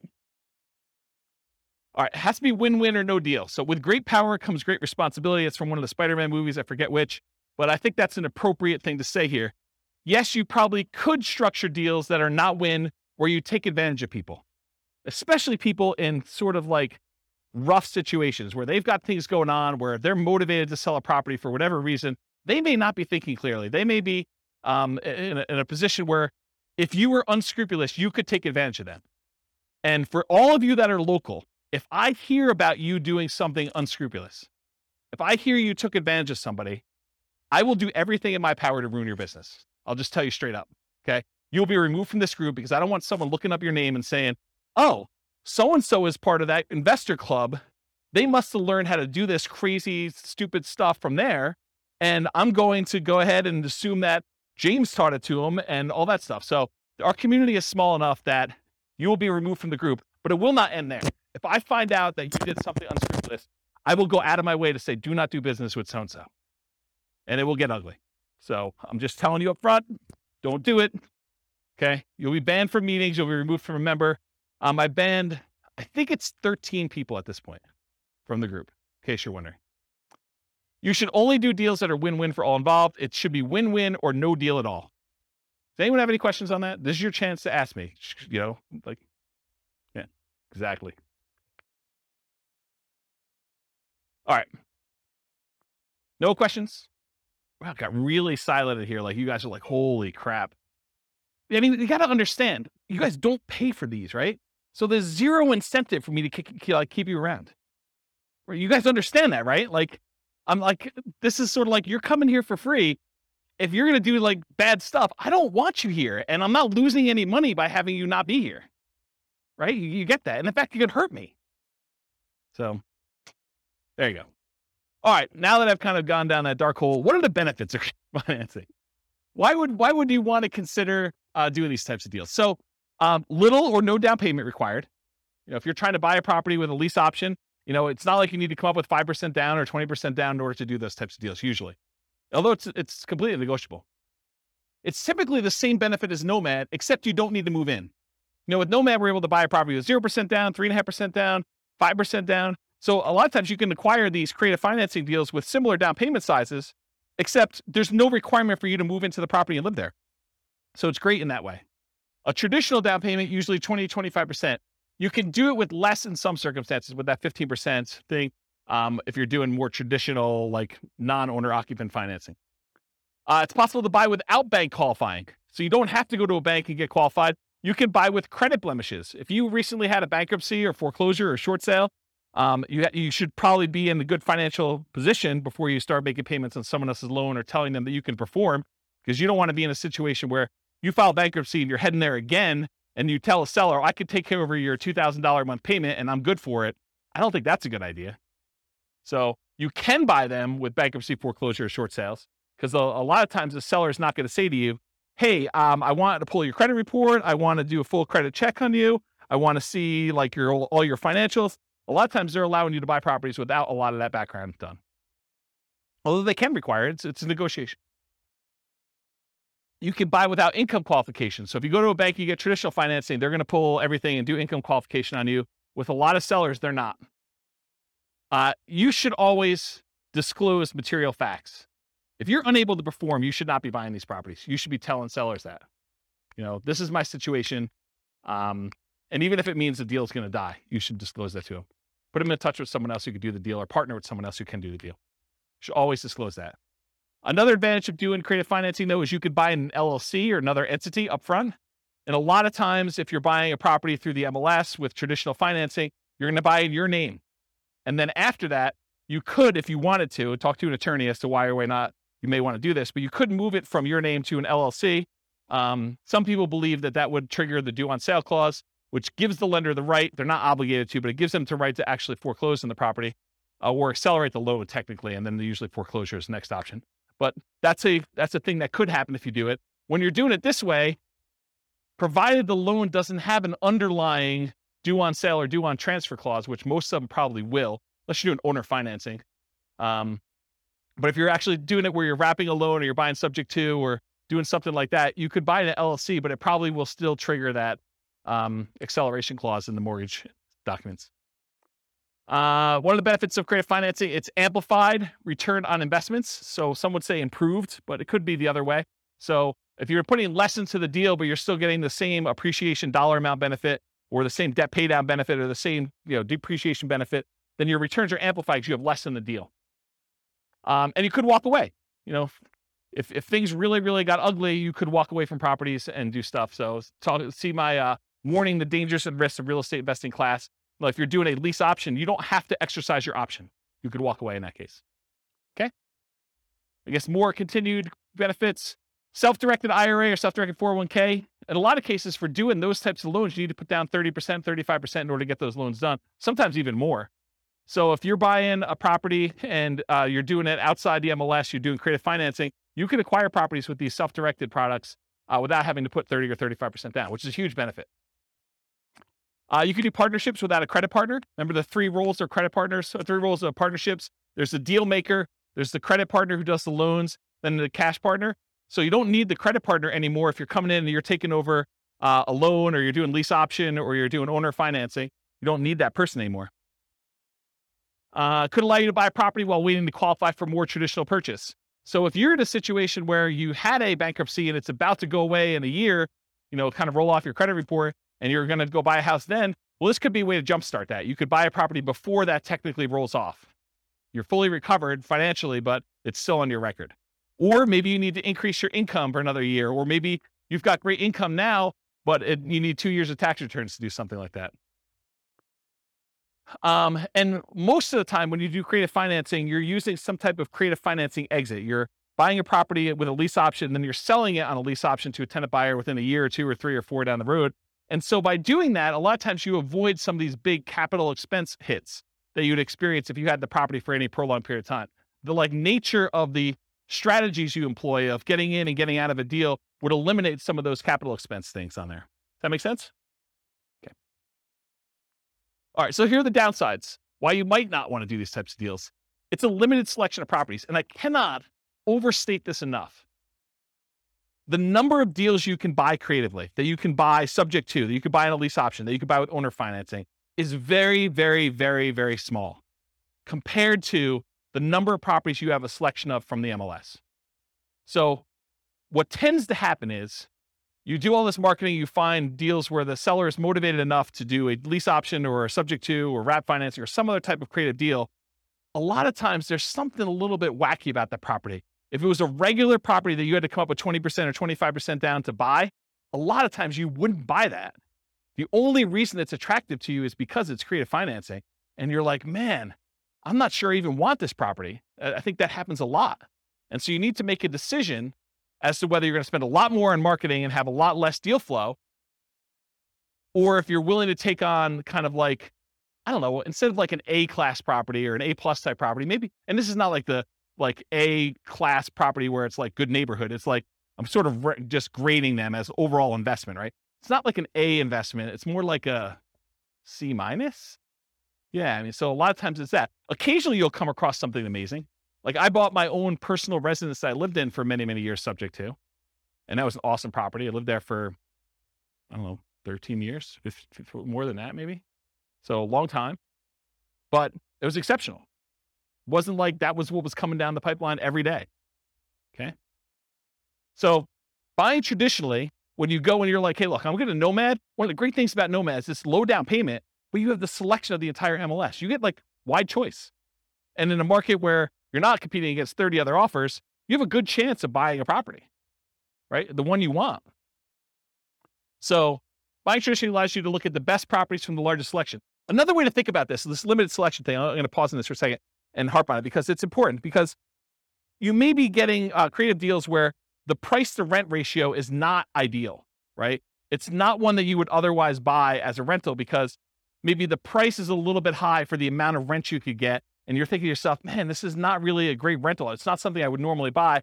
Whereas in the MLS, you could choose that, right? You could decide, hey, look, I really want to optimize for income, or I want to optimize for appreciation, or I want to optimize for short-term rentals, or whatever you're trying to do. And you can make that decision. And because you have a wide selection, you have a much greater chance of finding that. Okay. It's more labor intensive to buy this way. It's not like you just go to the MLS, you hire a real estate agent or you're a real estate agent yourself and you look through the MLS, you find a property, you go look at a handful, you go buy it. It's not how this works. You do a lot of effort. You go put out marketing, you go meet with sellers, you negotiate with sellers. A lot of them say no. A certain percentage of them say yes. A certain percentage of them fall out even when you're under contract. And then eventually you find one that you can buy. A lot of effort to do it. And a lot more money, because a lot of times you're spending money on marketing in order to find the deals. But if you think about it, I would need to go and put, 1% of a loan amount plus some appraisal costs and all these other things in order to be able to get a traditional loan. So maybe you're in it for $5,000 in some cases. In order to do that, could you then, instead of putting $5,000 in order to get the loan, could you put $5,000 in marketing in order to find a deal? I think that's pretty reasonable. More labor intensive. I talked about that. Lower ROI for time invested. So you put time in, so your return on the time you invest is much lower. This spreadsheet you see here, I did a whole class on this. I'll probably do another one. It's coming up. But this is me modeling how much money, how much time you need to put in, and every step of the process in order to buy off-market deals, and then where you make money on each one of the off-market deal, like the phases that you do that. And then at the end, it sums up all of the time you put into finding the off-market deals for all of the steps, all of the money you put in for all the steps, all of the money you made for all of the steps. And then it calculates out what your kind of like dollar per hour was and your return on any money you had invested. And it shows you all those metrics. And you could do things like, or if you're doing, a certain percentage of these, I'm going to list, certain ones I'm going to do lease options on, certain ones I'm going to flip. You can model all these different variations doing that. It is possible to structure them in ways that make them questionable. Don't do that. So don't go ahead and structure your deals such that the seller is going to end up with negative equity over a period of time, where maybe they have a interest-only loan and you're amortizing your loan to them. That would be bad. That would be another example where you'd be banned. Okay. You are not your sellers. So you're thinking to yourself, oh, James, why would somebody deed me their property and keep the loan in place? Or why would someone offer me a lease option? Or why would someone sell a property at a discount? Why don't they just do the fix up themselves and sell and get retail? Remember, you're not the seller. Okay. I wear Crocs with socks. Poor choice.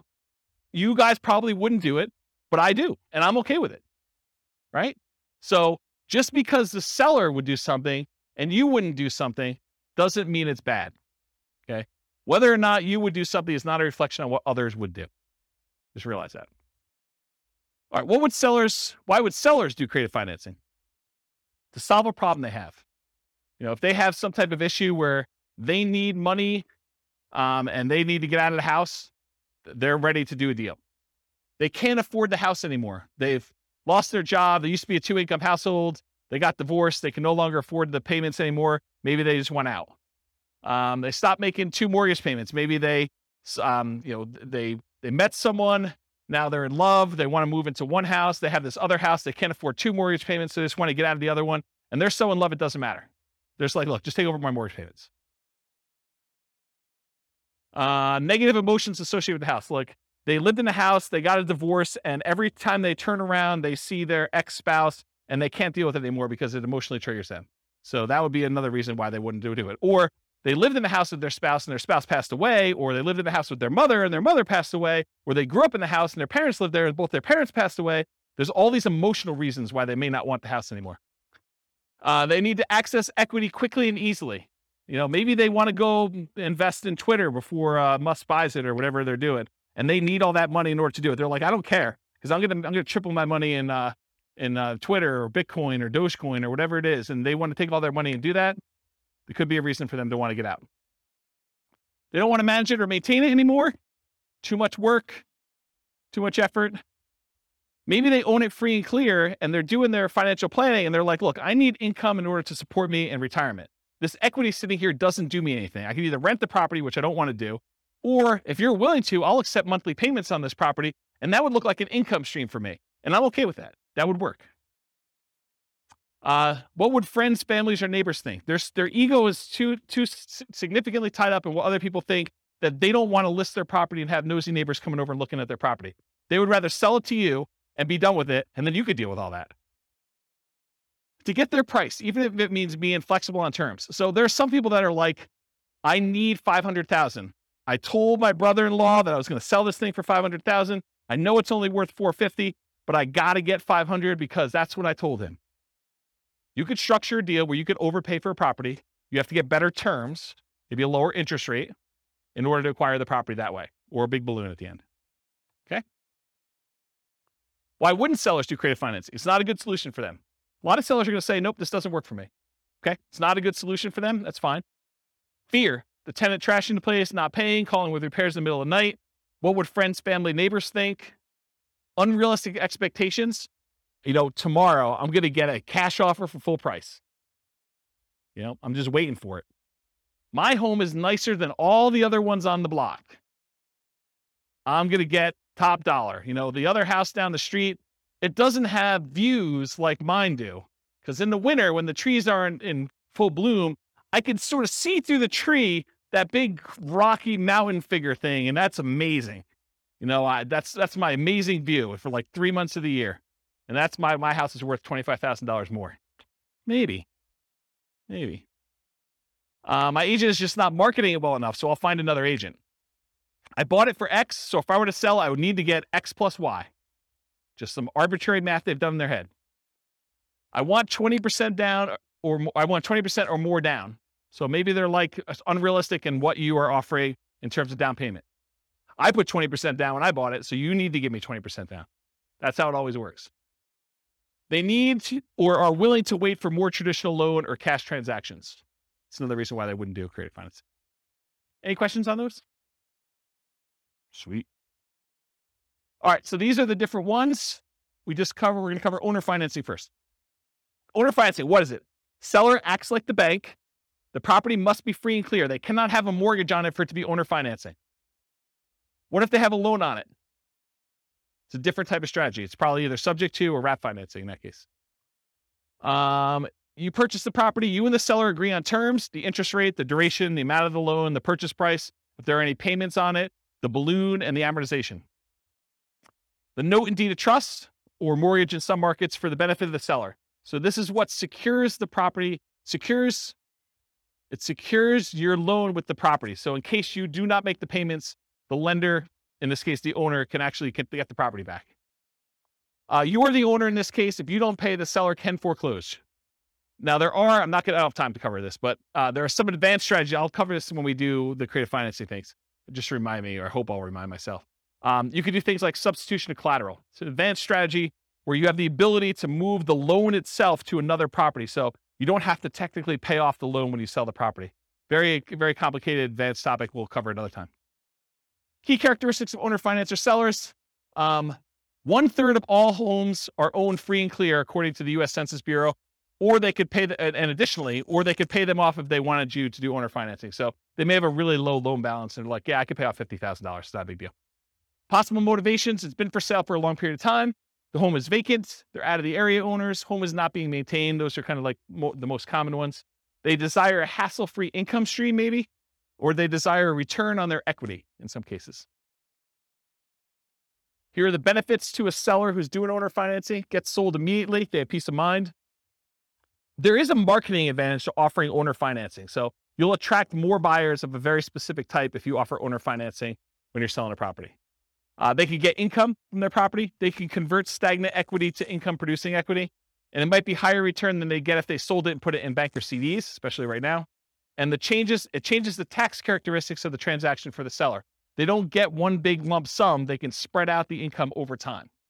So it changes how it's treated from a cash tax standpoint. Qualifications. So how do you know if you're qualified to do an owner financing loan?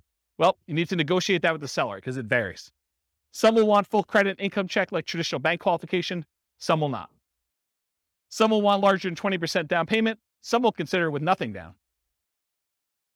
It's all negotiable. Owner financing return on investment. Since these can be lower down payments, they can often amplify the ROI, return on investment, since down payments is the denominator. So it can make positively cash flowing properties have better, higher ROI. It can have negatively cash flowing properties have worse, lower ROI. It amplifies it. Since these can have lower than market interest rates, they can often improve cash flow and debt paydown. And you do get appreciation and tax benefits by doing owner financing. You're the owner of the property. Some owner financing may have interest-only loans and some with balloons, which can improve cash flow but remove the benefit from debt paydown. So realize you could structure these lots of different ways. It's like the wild, wild west. All right, so that's owner financing. Wrap financing. The seller acts like the bank, but there is financing already in place that will remain in place. So they have that underlying loan. Like remember the example we used, that $50,000 loan, but you're buying it for $400,000. So they have to make part of their payment to the underlying financing. If they don't make that payment to the underlying financing, that lender can foreclose. That's problematic for you. The seller's new loan will wrap around the existing financing on the property. You purchase the property. You and the seller agree on terms, same as before. Sometimes it's dictated by the underlying terms, by the terms of the underlying loan, especially if that loan is really high. So, for example, if you're buying a $400,000 property and the underlying loan is $390,000, that's very different because now your terms need to very closely match that other one. Otherwise, the seller could go underwater and have negative equity. Okay. There's a note in deed of trust for the benefit of the seller. If you're going to do creative financing, at least in Colorado, I can't say this is true for other states, but I think it's the Division of Securities, Colorado Division of Securities, they would prefer that you actually do wrap financing and not subject to. And the reason why is if you don't make your payments, they want the seller to be able to come back and foreclose and get the property back.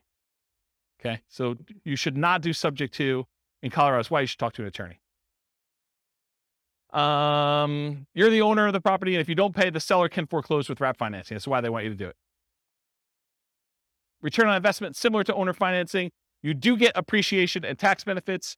The terms are often, but not always, dictated by the underlying financing of wrap loans.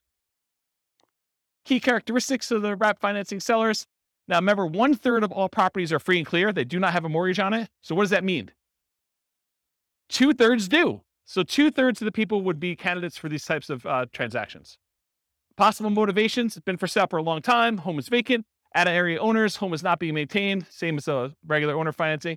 It could be a possible solution for people in pre-foreclosure. Why isn't owner financing a solution for people in pre-foreclosure? Trick question to see if you're awake. Why isn't owner financing a solution for people in pre-foreclosure? They don't have a mortgage. That's right. See, you guys are awake. That's awesome.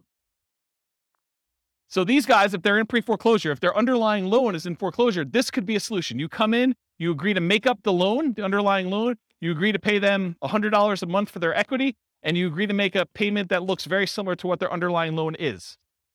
Okay? Desire return of their captive equity. My attorney does not recommend you wrap FHA or VA loans. So go talk to your own attorney, but there's something about FHA and VA loans that the attorney suggests do not wrap those. Okay, so only conventional stuff. You may want to deliberately not market to them if you're trying to do wraps. If you're strategically trying to market to do wraps, you probably shouldn't do this. Concerns of wrap financing: need to be concerned about the underlying loan is being paid on time. We talked about that. You make payments in two parts, one to the original underlying loan and one directly to the seller. So you could say, okay, the seller, I will go ahead and we'll do this deal. I'll make the payment directly to the underlying loan. Now, they may say, hey, look, I've been paying my mortgage forever. I'm always on time with my bills. I would rather make that payment. So you guys got to negotiate that. But you're like, hey, if they're not good with money, they may take the money and not pay the underlying loan because they don't care anymore. So it's a negotiation. You could make a payment to a third-party escrow service that will take your payment, make sure the underlying loan is being paid. Extra expense to do it that way. If the seller has great credit, their credit is still at risk if you don't pay that loan. In some rare situations, you may need to be concerned that the loan you have with the seller would pay down faster than the loan they have. So do the amortization tables for both and see if they cross. You don't want to do that. The qualifications for you to get a seller to do with this, it varies with each seller. Some will want full credit and income check like traditional bank. Some will not. Some will want larger than 20% down payment. Some don't care and will do it with nothing down. There's a wide range. It's all negotiated. All right, loan assumption. So you, with the permission of the lender, you go to the lender and you ask specifically for permission. You take over full responsibility for the loan on the property. You go to them, they transfer it to you. You are now responsible. You've talked to the lender and did this. It's different than subject to. Subject to, we'll talk about that in a little bit. When you do loan assumption, it shows up on your credit report. It's like you went and got a loan. You purchase the property. You and the existing lender agree on the terms. It's often the same as the original loan, although it can be renegotiated. It's often a fee is required to assume the loan, and often you must qualify to assume the loan. It's very rare now. I would say it's impossible now to find a loan that is non-qualifying assumable. Maybe it's possible you find like a really rogue one, but I mean, that'd be like someone losing their kangaroo in Horsetooth Mountain Park and you stumbling upon it accidentally. It's just not there, right? You don't see kangaroos in Horsetooth. All right, note and deed of trust for the benefit of the lender. So that's like to protect them. Often associated with seller financing in second position for their equity as well. So you could get the seller to agree to take back a second mortgage for a small payment to kind of deal with their extra equity. Because a lot of times you're buying these properties and the property's gone up in value and the loan is maybe paid down some. So the seller sometimes has extra equity and you might need to pay them a little bit on their equity on the property. You're the owner. If you don't pay, the lender can foreclose. The seller is often completely out of the picture. In some really rare cases, the seller may still have loan recourse where if you don't pay, the lender could then go back to the seller as a secondary kind of like make this right sort of thing. So that's a possibility. Loan assumption, similar to owner financing for return on investment, you do get appreciation and tax benefits. You're formally assuming the terms of the loan that you are assuming. So often like the ROI of traditional financing, ROI could improve if you finance all or part of the down payment with the seller for their equity with the lender's permission. Make sure you disclose that you're doing a second mortgage if you're doing it. Any questions on that?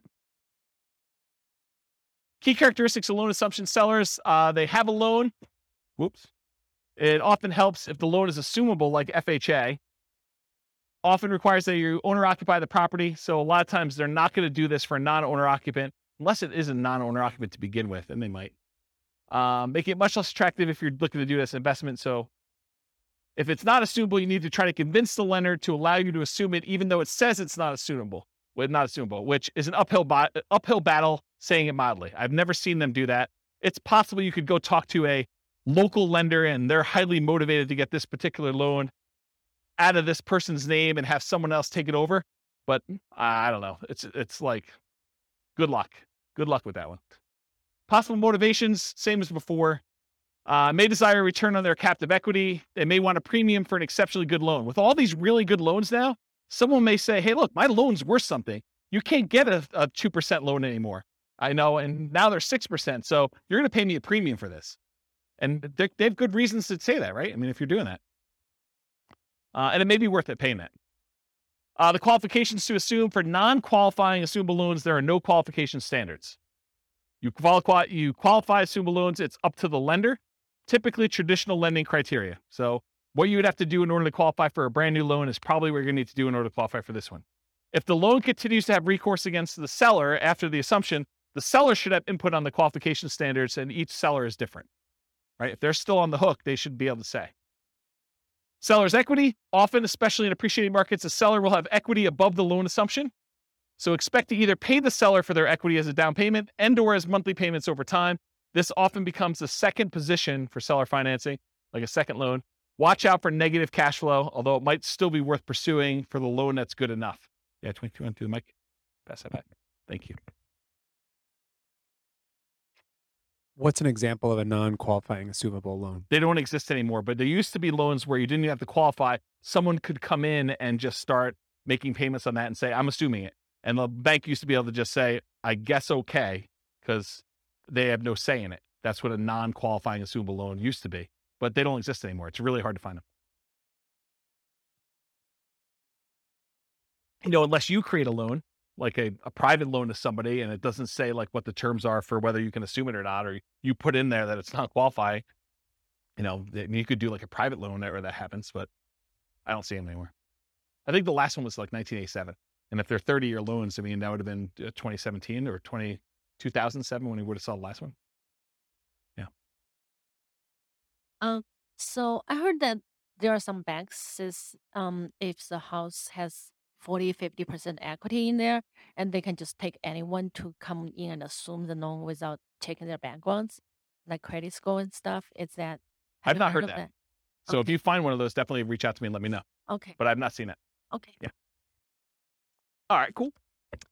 Types of loans to assume. So this is sort of like my internal checklist, or at least a discussion. I would prefer to take over fixed rate loans versus variable rate loans. Makes sense, right? I would prefer to take over fully amortizing loans versus loans that have balloons, because a balloon on a loan is you pay for 20 years, and then whatever your balance is at the 20-year point or whatever the time period is, then you have to pay the full thing at that point in full. So if you still owe $200,000, they're looking for $200,000 at one time. That's what a balloon is. Fully amortizing loan gets paid off over the duration of the loan. So over that 20-year, 30-year period, the whole thing gets paid off, so you end up with zero at the end. That's the difference between fully amortizing versus balloons. I prefer long amortizations over short term. You want a loan that's going to have a lower monthly payment. I heard that they're doing loan mods at 40 years now, or they're talking about doing 40-year loan mods, which is crazy. But longer you have to pay off that loan, the lower your monthly payment is.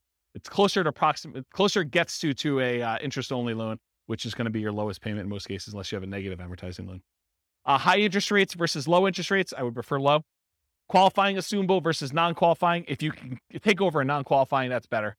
And recourse versus non-recourse. If you cannot have to be responsible for the loan if something goes south, that's better than having to have responsibility. So that's what recourse is all about. All right, the rent-to-own family. That's rent-to-own, lease-to-own, lease option, lease purchase. So what is it? You agree to rent the property from the seller, and you have the right to buy the property at some point in the future. That's what that's all about. So you and the seller agree on terms, the rent, the duration, who handles maintenance, how that's all done. Often the purchase price and the terms of the purchase are also covered as well. And then often an upfront fee is expected to do a rent-to-own or lease option or lease purchase. Microphone. I'm going to cover a little bit about some of the nuances between lease option and lease purchase. But rent-to-own is sort of the generic term. That's sort of an umbrella that covers the idea of renting the property, then owning it at some point in the future. But there is a subtle distinction in my mind between a lease option and a lease purchase, and I have a whole slide on it coming up. But good question. Often the seller has existing financing, and that stays in place just like it would if you were a traditional rental. As the tenant buyer, you do not own the property. So if you're the tenant renting the property and you have the rights to buy it, you do not own the property. And that has implications in a couple ways. Variations include master lease, where you're leasing a property and then you intend to lease it to someone else, and master lease options, where you have a lease, you intend to lease it to someone else, and you have the option to buy.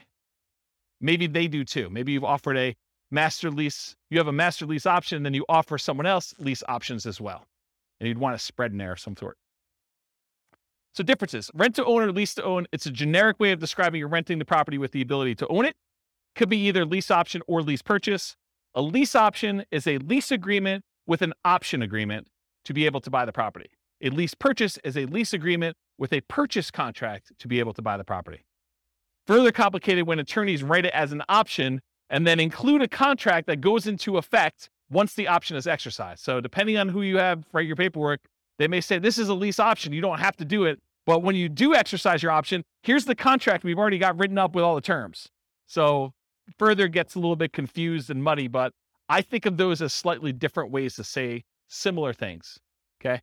So lease option versus lease purchase. You're leasing the property. You have the option to purchase the property at some point in the future. You do not have to buy. There's usually an option fee in order to do this that you pay. A lease purchase, you lease a property. You have a contract to purchase the property at some point in the future. The implication is that you are obligated to buy the property unless there's ways out in the contract, and there's earnest money instead of an option fee. Okay? So those are sort of the differences between the two. Any questions on that?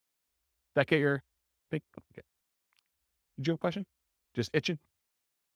Sandwich lease options. You acquire the property on a lease option, often used generically, and it could be a lease option, lease purchase, or even super stretching it. It could be subject to.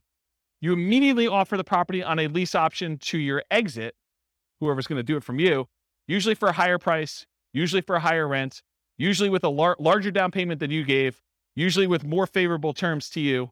And we'll cover this a lot more when we do creative deal analysis and structuring in a future class. Okay.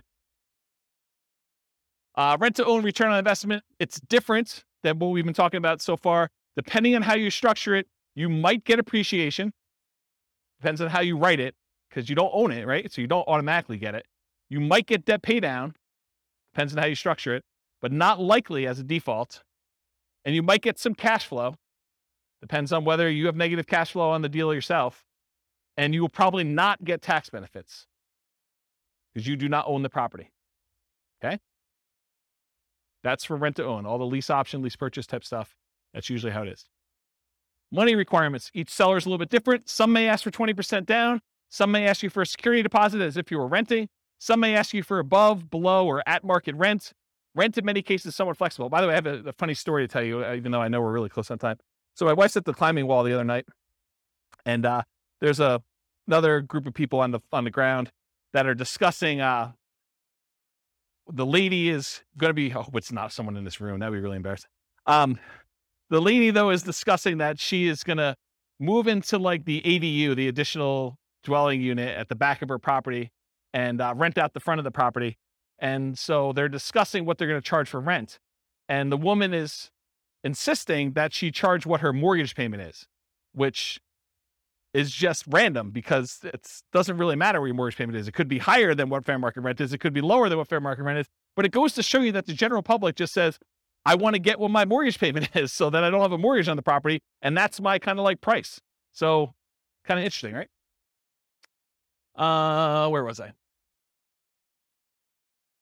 Rent in many cases somewhat flexible. Some may ask you for payment that you'd be making with a traditional loan, right? So they may like do the math and say, this is what I'd like to get.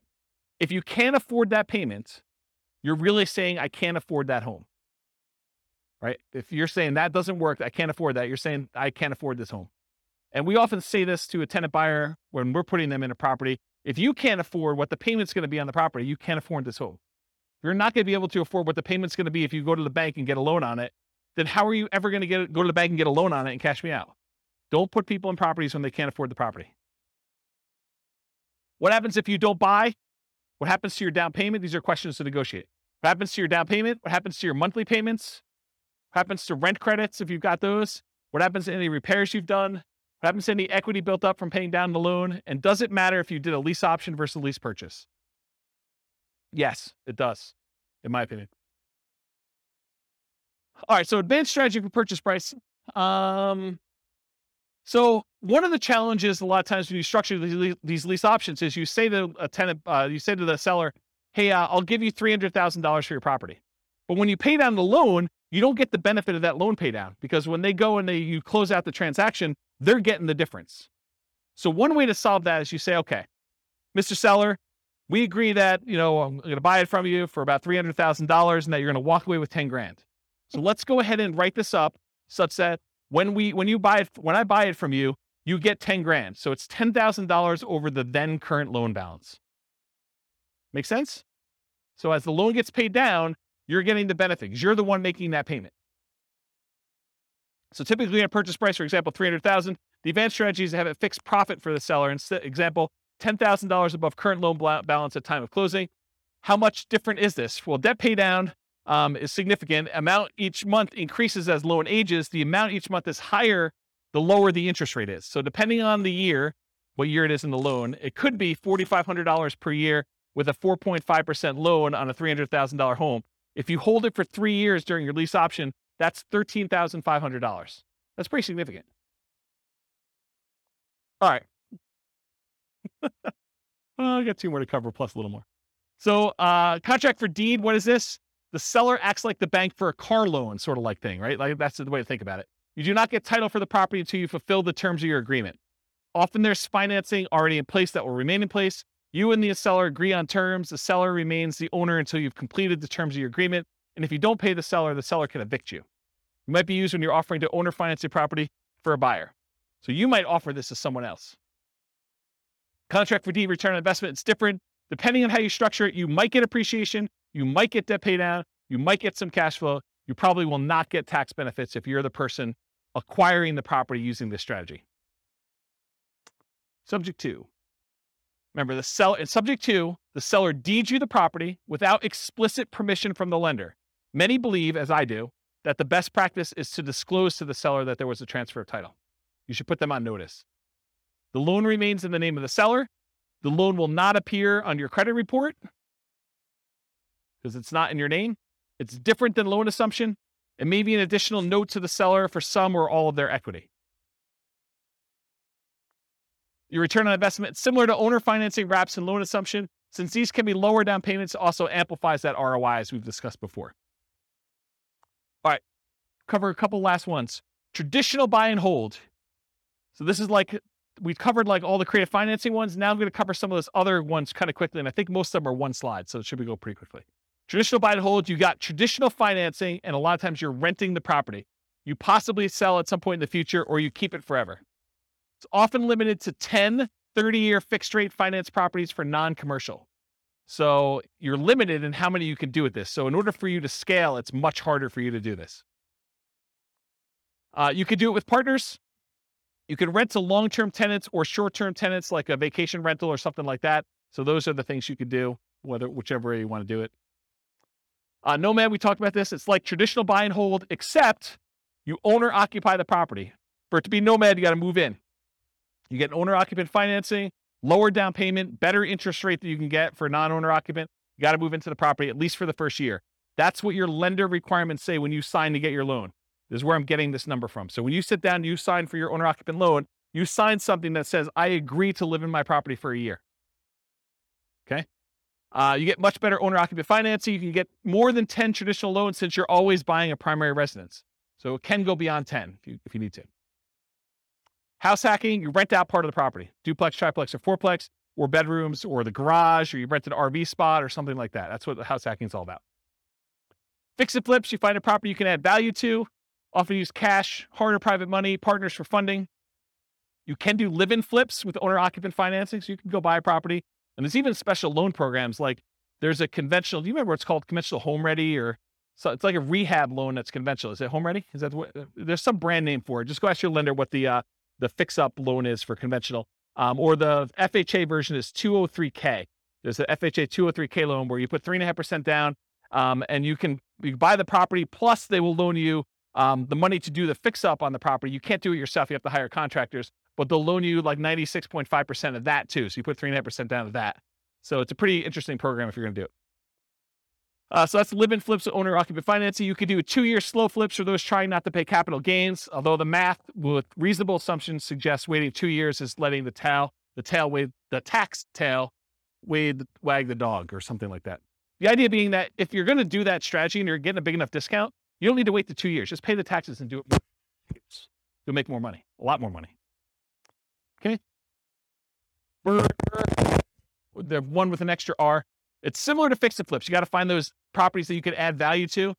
The acronym is buy, rehab, rent, refi, and the last R is repeat. You must get significant discounts or find an alternative way to add value. The cost of financing can significantly eat into your equity as you do this. So a lot of times you're using some type of hard money loan up front to do it. And then usually the refinance loan is not cheap. It's not usually a really low cost loan program to get to the cash out refinance. Or sometimes I guess it's not a cash out refinance. Could just be like a rate and term, depending on how you finance it. Rates on financing often get worse than rates for purchase. So your long-term loan interest rate is often a penalty than if you just bought it for cash or bought it with a traditional loan to start with. So realize you're trading some of these things. And a lot of times you leave some money in the deal. Wholesaling, you find a deal, you control a deal, you sell your rights to the deal. Often selling your rights in a contract. How does this compare to real estate brokerage? I think I covered that already, didn't I? Okay, let's skip it. Wholesaling, selling wholesale properties, but closer to retail prices to retail, a lot of times owner-occupant buyers. So it's like wholesaling, except mom and dad are going to move in. Not your mom and dad, but some mom and dad with a family is going to move in. Right? They're going to do that instead of it to an investor. That option auction, we talked about that too. You find a property, you get an option on it. You market the property like crazy for a bid sale over a single weekend. You sell the property to the highest bidder using a round robin strategy. And then you make the difference between what you sell it for using your round robin thing and what you have it under contract for with your option. Short sales and foreclosures. We talked about what are short sales. We talked about foreclosures. Anyone not know after this point? Because I think I covered it twice, right? Okay, good. So we do those. Usually foreclosures are the auctions, either the county or the MLS after they've gone back to the bank. And short sales are usually from the MLS or for sale by owners. Real estate investment trust. They're basically that fund where people get together and they're buying big buildings and you can become a cash investor in those. You buy them from your stockbroker. It's usually an all cash investment. You're not usually able to finance those that I'm aware of. And they're usually passive. Tax liens and deeds, it's county dependent. They vary, like what the interest rate you pay. Some you bid down the interest rate. Some you're getting a fixed interest rate. Some you have to wait. You have to wait a certain amount of time before you can foreclose. Some you can do stuff earlier. I mean, there's all sorts of variations. Every county is a little bit different. You pay back property taxes, take ownership in rare cases.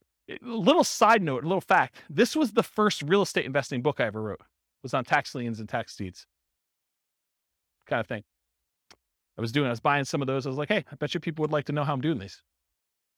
And in some really rare cases, they don't actually pay off their lien and you could take ownership of the property just for the amount you paid in taxes, plus some foreclosure filing fee type stuff. So it's sort of like the grand slam random home run that you occasionally get, really rare, but it's a way to boost your return and sometimes get a property. Not like that, no.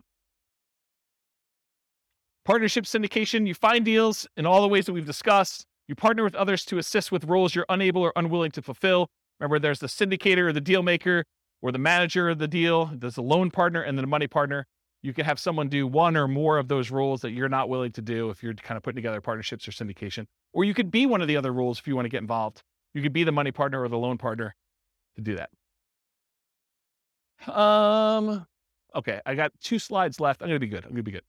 Okay, so non-creative financing type stuff. So this is like the non-creative ones that we covered. Like we're not talking about owner financing and those types of things. So traditional buy and hold, including short-term rentals, that's where you typically do these more like traditional financing type things. Going to the bank and getting a loan. Nomad, you typically go to the bank and get a loan. House hacking, you typically go to the bank and get a loan. Fix and flips, a lot of times you're going to go get like some type of hard money loan or some type of bank product to do that, including live-in flips, 2-year slow flips, and partnership flips. For doing BRRRR and BRRRR, you're probably going to do more traditional financing. And then syndications and partnerships, you're going to do those. Okay. So these are like the non-creative financing type things. And then here are the miscellaneous ones where you're not really getting bank financing. Wholesaling, you're not really getting financing at all. In some cases, maybe you're getting, the dough for a day or transaction funding if you have to close in order to get your deal sold. And then if you're doing real estate brokerage, what's great about it is there's no financing, right? You get a seller to agree to let you sell their property. There's no financing you need. A really weird, twisted way, and it's not 100% correct, so don't say, James told me it's this. It's technically not, but one way to think about real estate brokerage is you have an option on a property. You've got a seller to say, hey, look, you have an option to help me sell this property, and I'm going to pay you a fee if you can find a buyer who's willing to pay this number, right? Isn't that sort of what it is? So, I don't know, real estate brokerage is a pretty interesting way to do it. And you only have to do half the thing if you're doing that. If you're wholesaling, you can either find the buyer or find the seller and you still get paid. Wholesaling, you don't need any specific financing to do that. Option auction, you don't need to get a loan or do anything for that one. If you're buying at auctions, if you're auctioning off a property that you own, you don't need any financing to do that. But if you're going to go buy at an auction, it's usually cash. And then tax liens, tax deeds, sales, you're usually paying cash in order to get those. You're not really getting financing, and a REIT, you're not getting financing. All right, last slide, and I'll take questions. As if I haven't been taking questions all night. So which strategies might I consider if? And this is sort of to answer part of your question, Rob. But if I don't have a down payment, which strategies do you do if you don't have down payment, right? Like you start thinking to yourself, like, what could I do? Well, there's that real estate investing versus real estate entrepreneurship discussion we've sort of been hinting at or having. And that is, when you're a real estate investor, you're taking money, you're deploying it, and you're expecting to get a return on that. That's real estate investing. Real estate entrepreneurship is like you're going into the business of something related to real estate investing. You're either doing fix and flips, you're doing wholesaling, or you're being a real estate broker, but you're like trying to earn an income by being in or around the real estate business. But you're not taking capital and deploying it necessarily in order to do that. So if you don't have a down payment, those are sort of like the 2 ways to look at it. You're probably not doing real estate investing because you don't have money to do it. Or if you are, you're doing some type of like really low down payment option, right?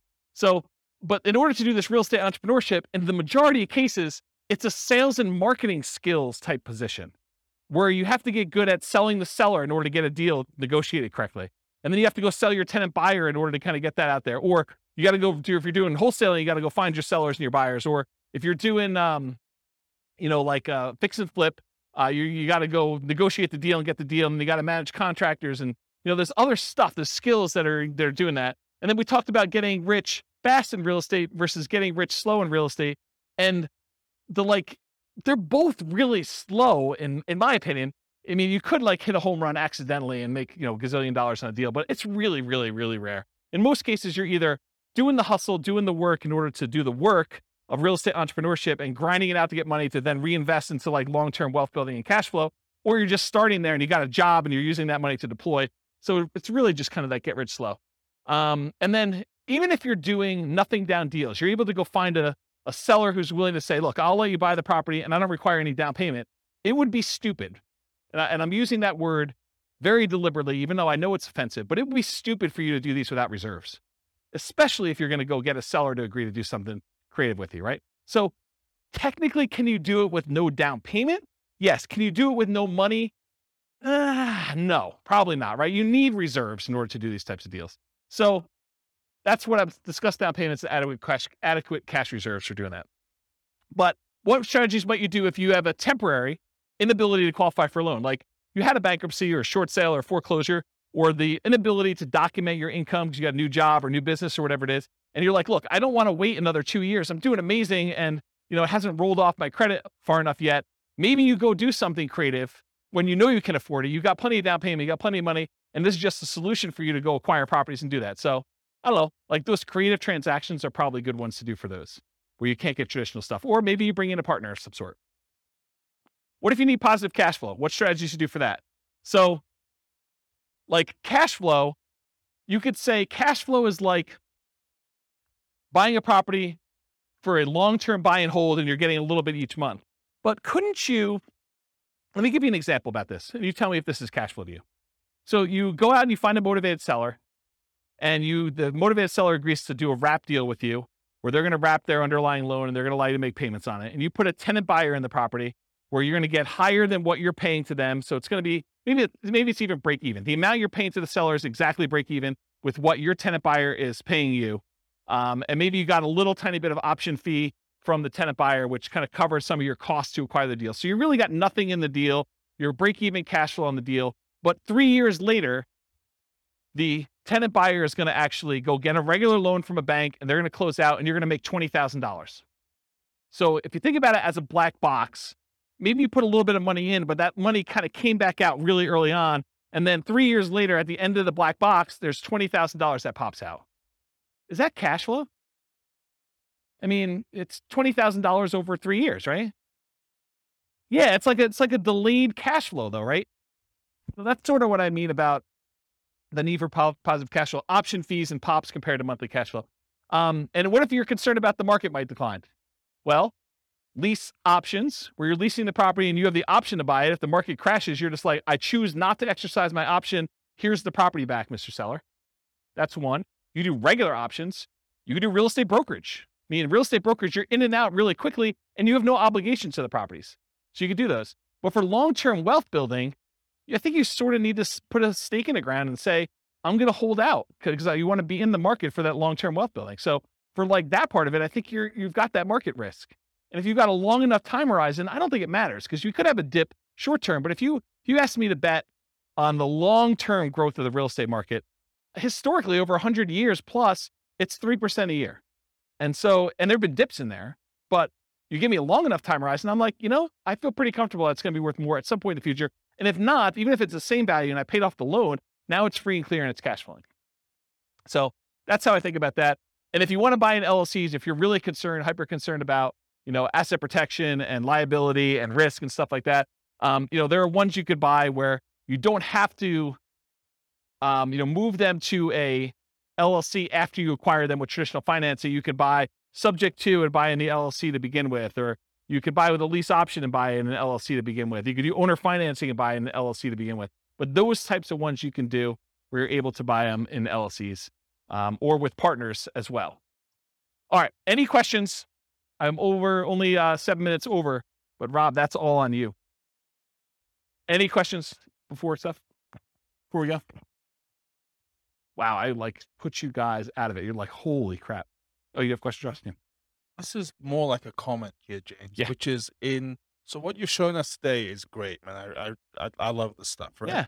But what's happened in the last 3 years is that there are new players that have come into this market where we have everything that we do is we buy ugly houses, guys, and fix and flippers and burrs and nomads and that. There's a property tech company that's come up backed by Wall Street, which is doing a version of it. So they've taken all our best plays and they've come into the market. So Open Doors is an iBuyer, Homeward is a power buyer who will give you the cash up front. Divvy is basically a rent-to-own company. Yeah. It's amazing. And so they've changed the field a little bit. But I just realized as you were going through it, there's actually tremendous opportunity to work in that space between these guys and what we're doing now. It's kind of crazy, actually. I've just never thought about it until you showed me this. There's tremendous opportunity. There's tremendous opportunity to wholesale to iBuyers because they're overpaying for everything anyway, right? Yeah, I think the way I think about this is we used to live in a land of bliss. It didn't seem that way at the time, but we sort of had this really weird hidden monopoly on all these different options. And I think as Wall Street is coming to play and the the internet and availability of information, sites like BiggerPockets that have sort of made this available to a much larger group of people, I think you see this increase of competition, and you need to become niched, and you need to become specialized, and you need to serve people and find ways to add value, whatever that is. And I think there are fewer opportunities than we used to have in some ways, and there are more in others because now we have more insight into the market, where before it was hard to find these deals and to let people know that you were around and doing stuff. And now it's easier to do that and harder at the same time. I mean, it's like a mixed bag. So I think there are some strategies that don't matter, like Nomad as an example. If you're doing Nomad, does it matter if there are iBuyers? Does it matter if there are things? I don't think so. I think that's a hugely advantageous strategy to use. Long-term buy and hold. I think, there's enough opportunities in there to still do those, but doing the like fix and flip ones and doing the burst strategies, I think it's getting more challenging to find some of those opportunities, especially in heated markets like we've been. And I think as markets soften, you'll see opportunities to do those. But I also think that there are solutions for the, creative financing stuff coming. I don't think it's quite there yet because the market's still hot, but I do wonder a little bit if we're going to see a percentage of those guys go to the iBuyers. If we're going to see them, hey, look, I don't need to go sell to another investor. I could go onto this website. They'll give me an instant offer, subject to an inspection and some other things. And so I think you'll lose some of them that way, but not all of them, because I think some of them, the price may be too low, especially if they're high loan to value, and coming in and doing like a subject to or creative financing could be a solution for some of those there too. So I don't know. Yeah. Sell to the iBuyers. Sure. Absolutely. Yeah. Yeah. I think that's a sub niche in some ways, right? Like that's you specializing in who your end user buyer is.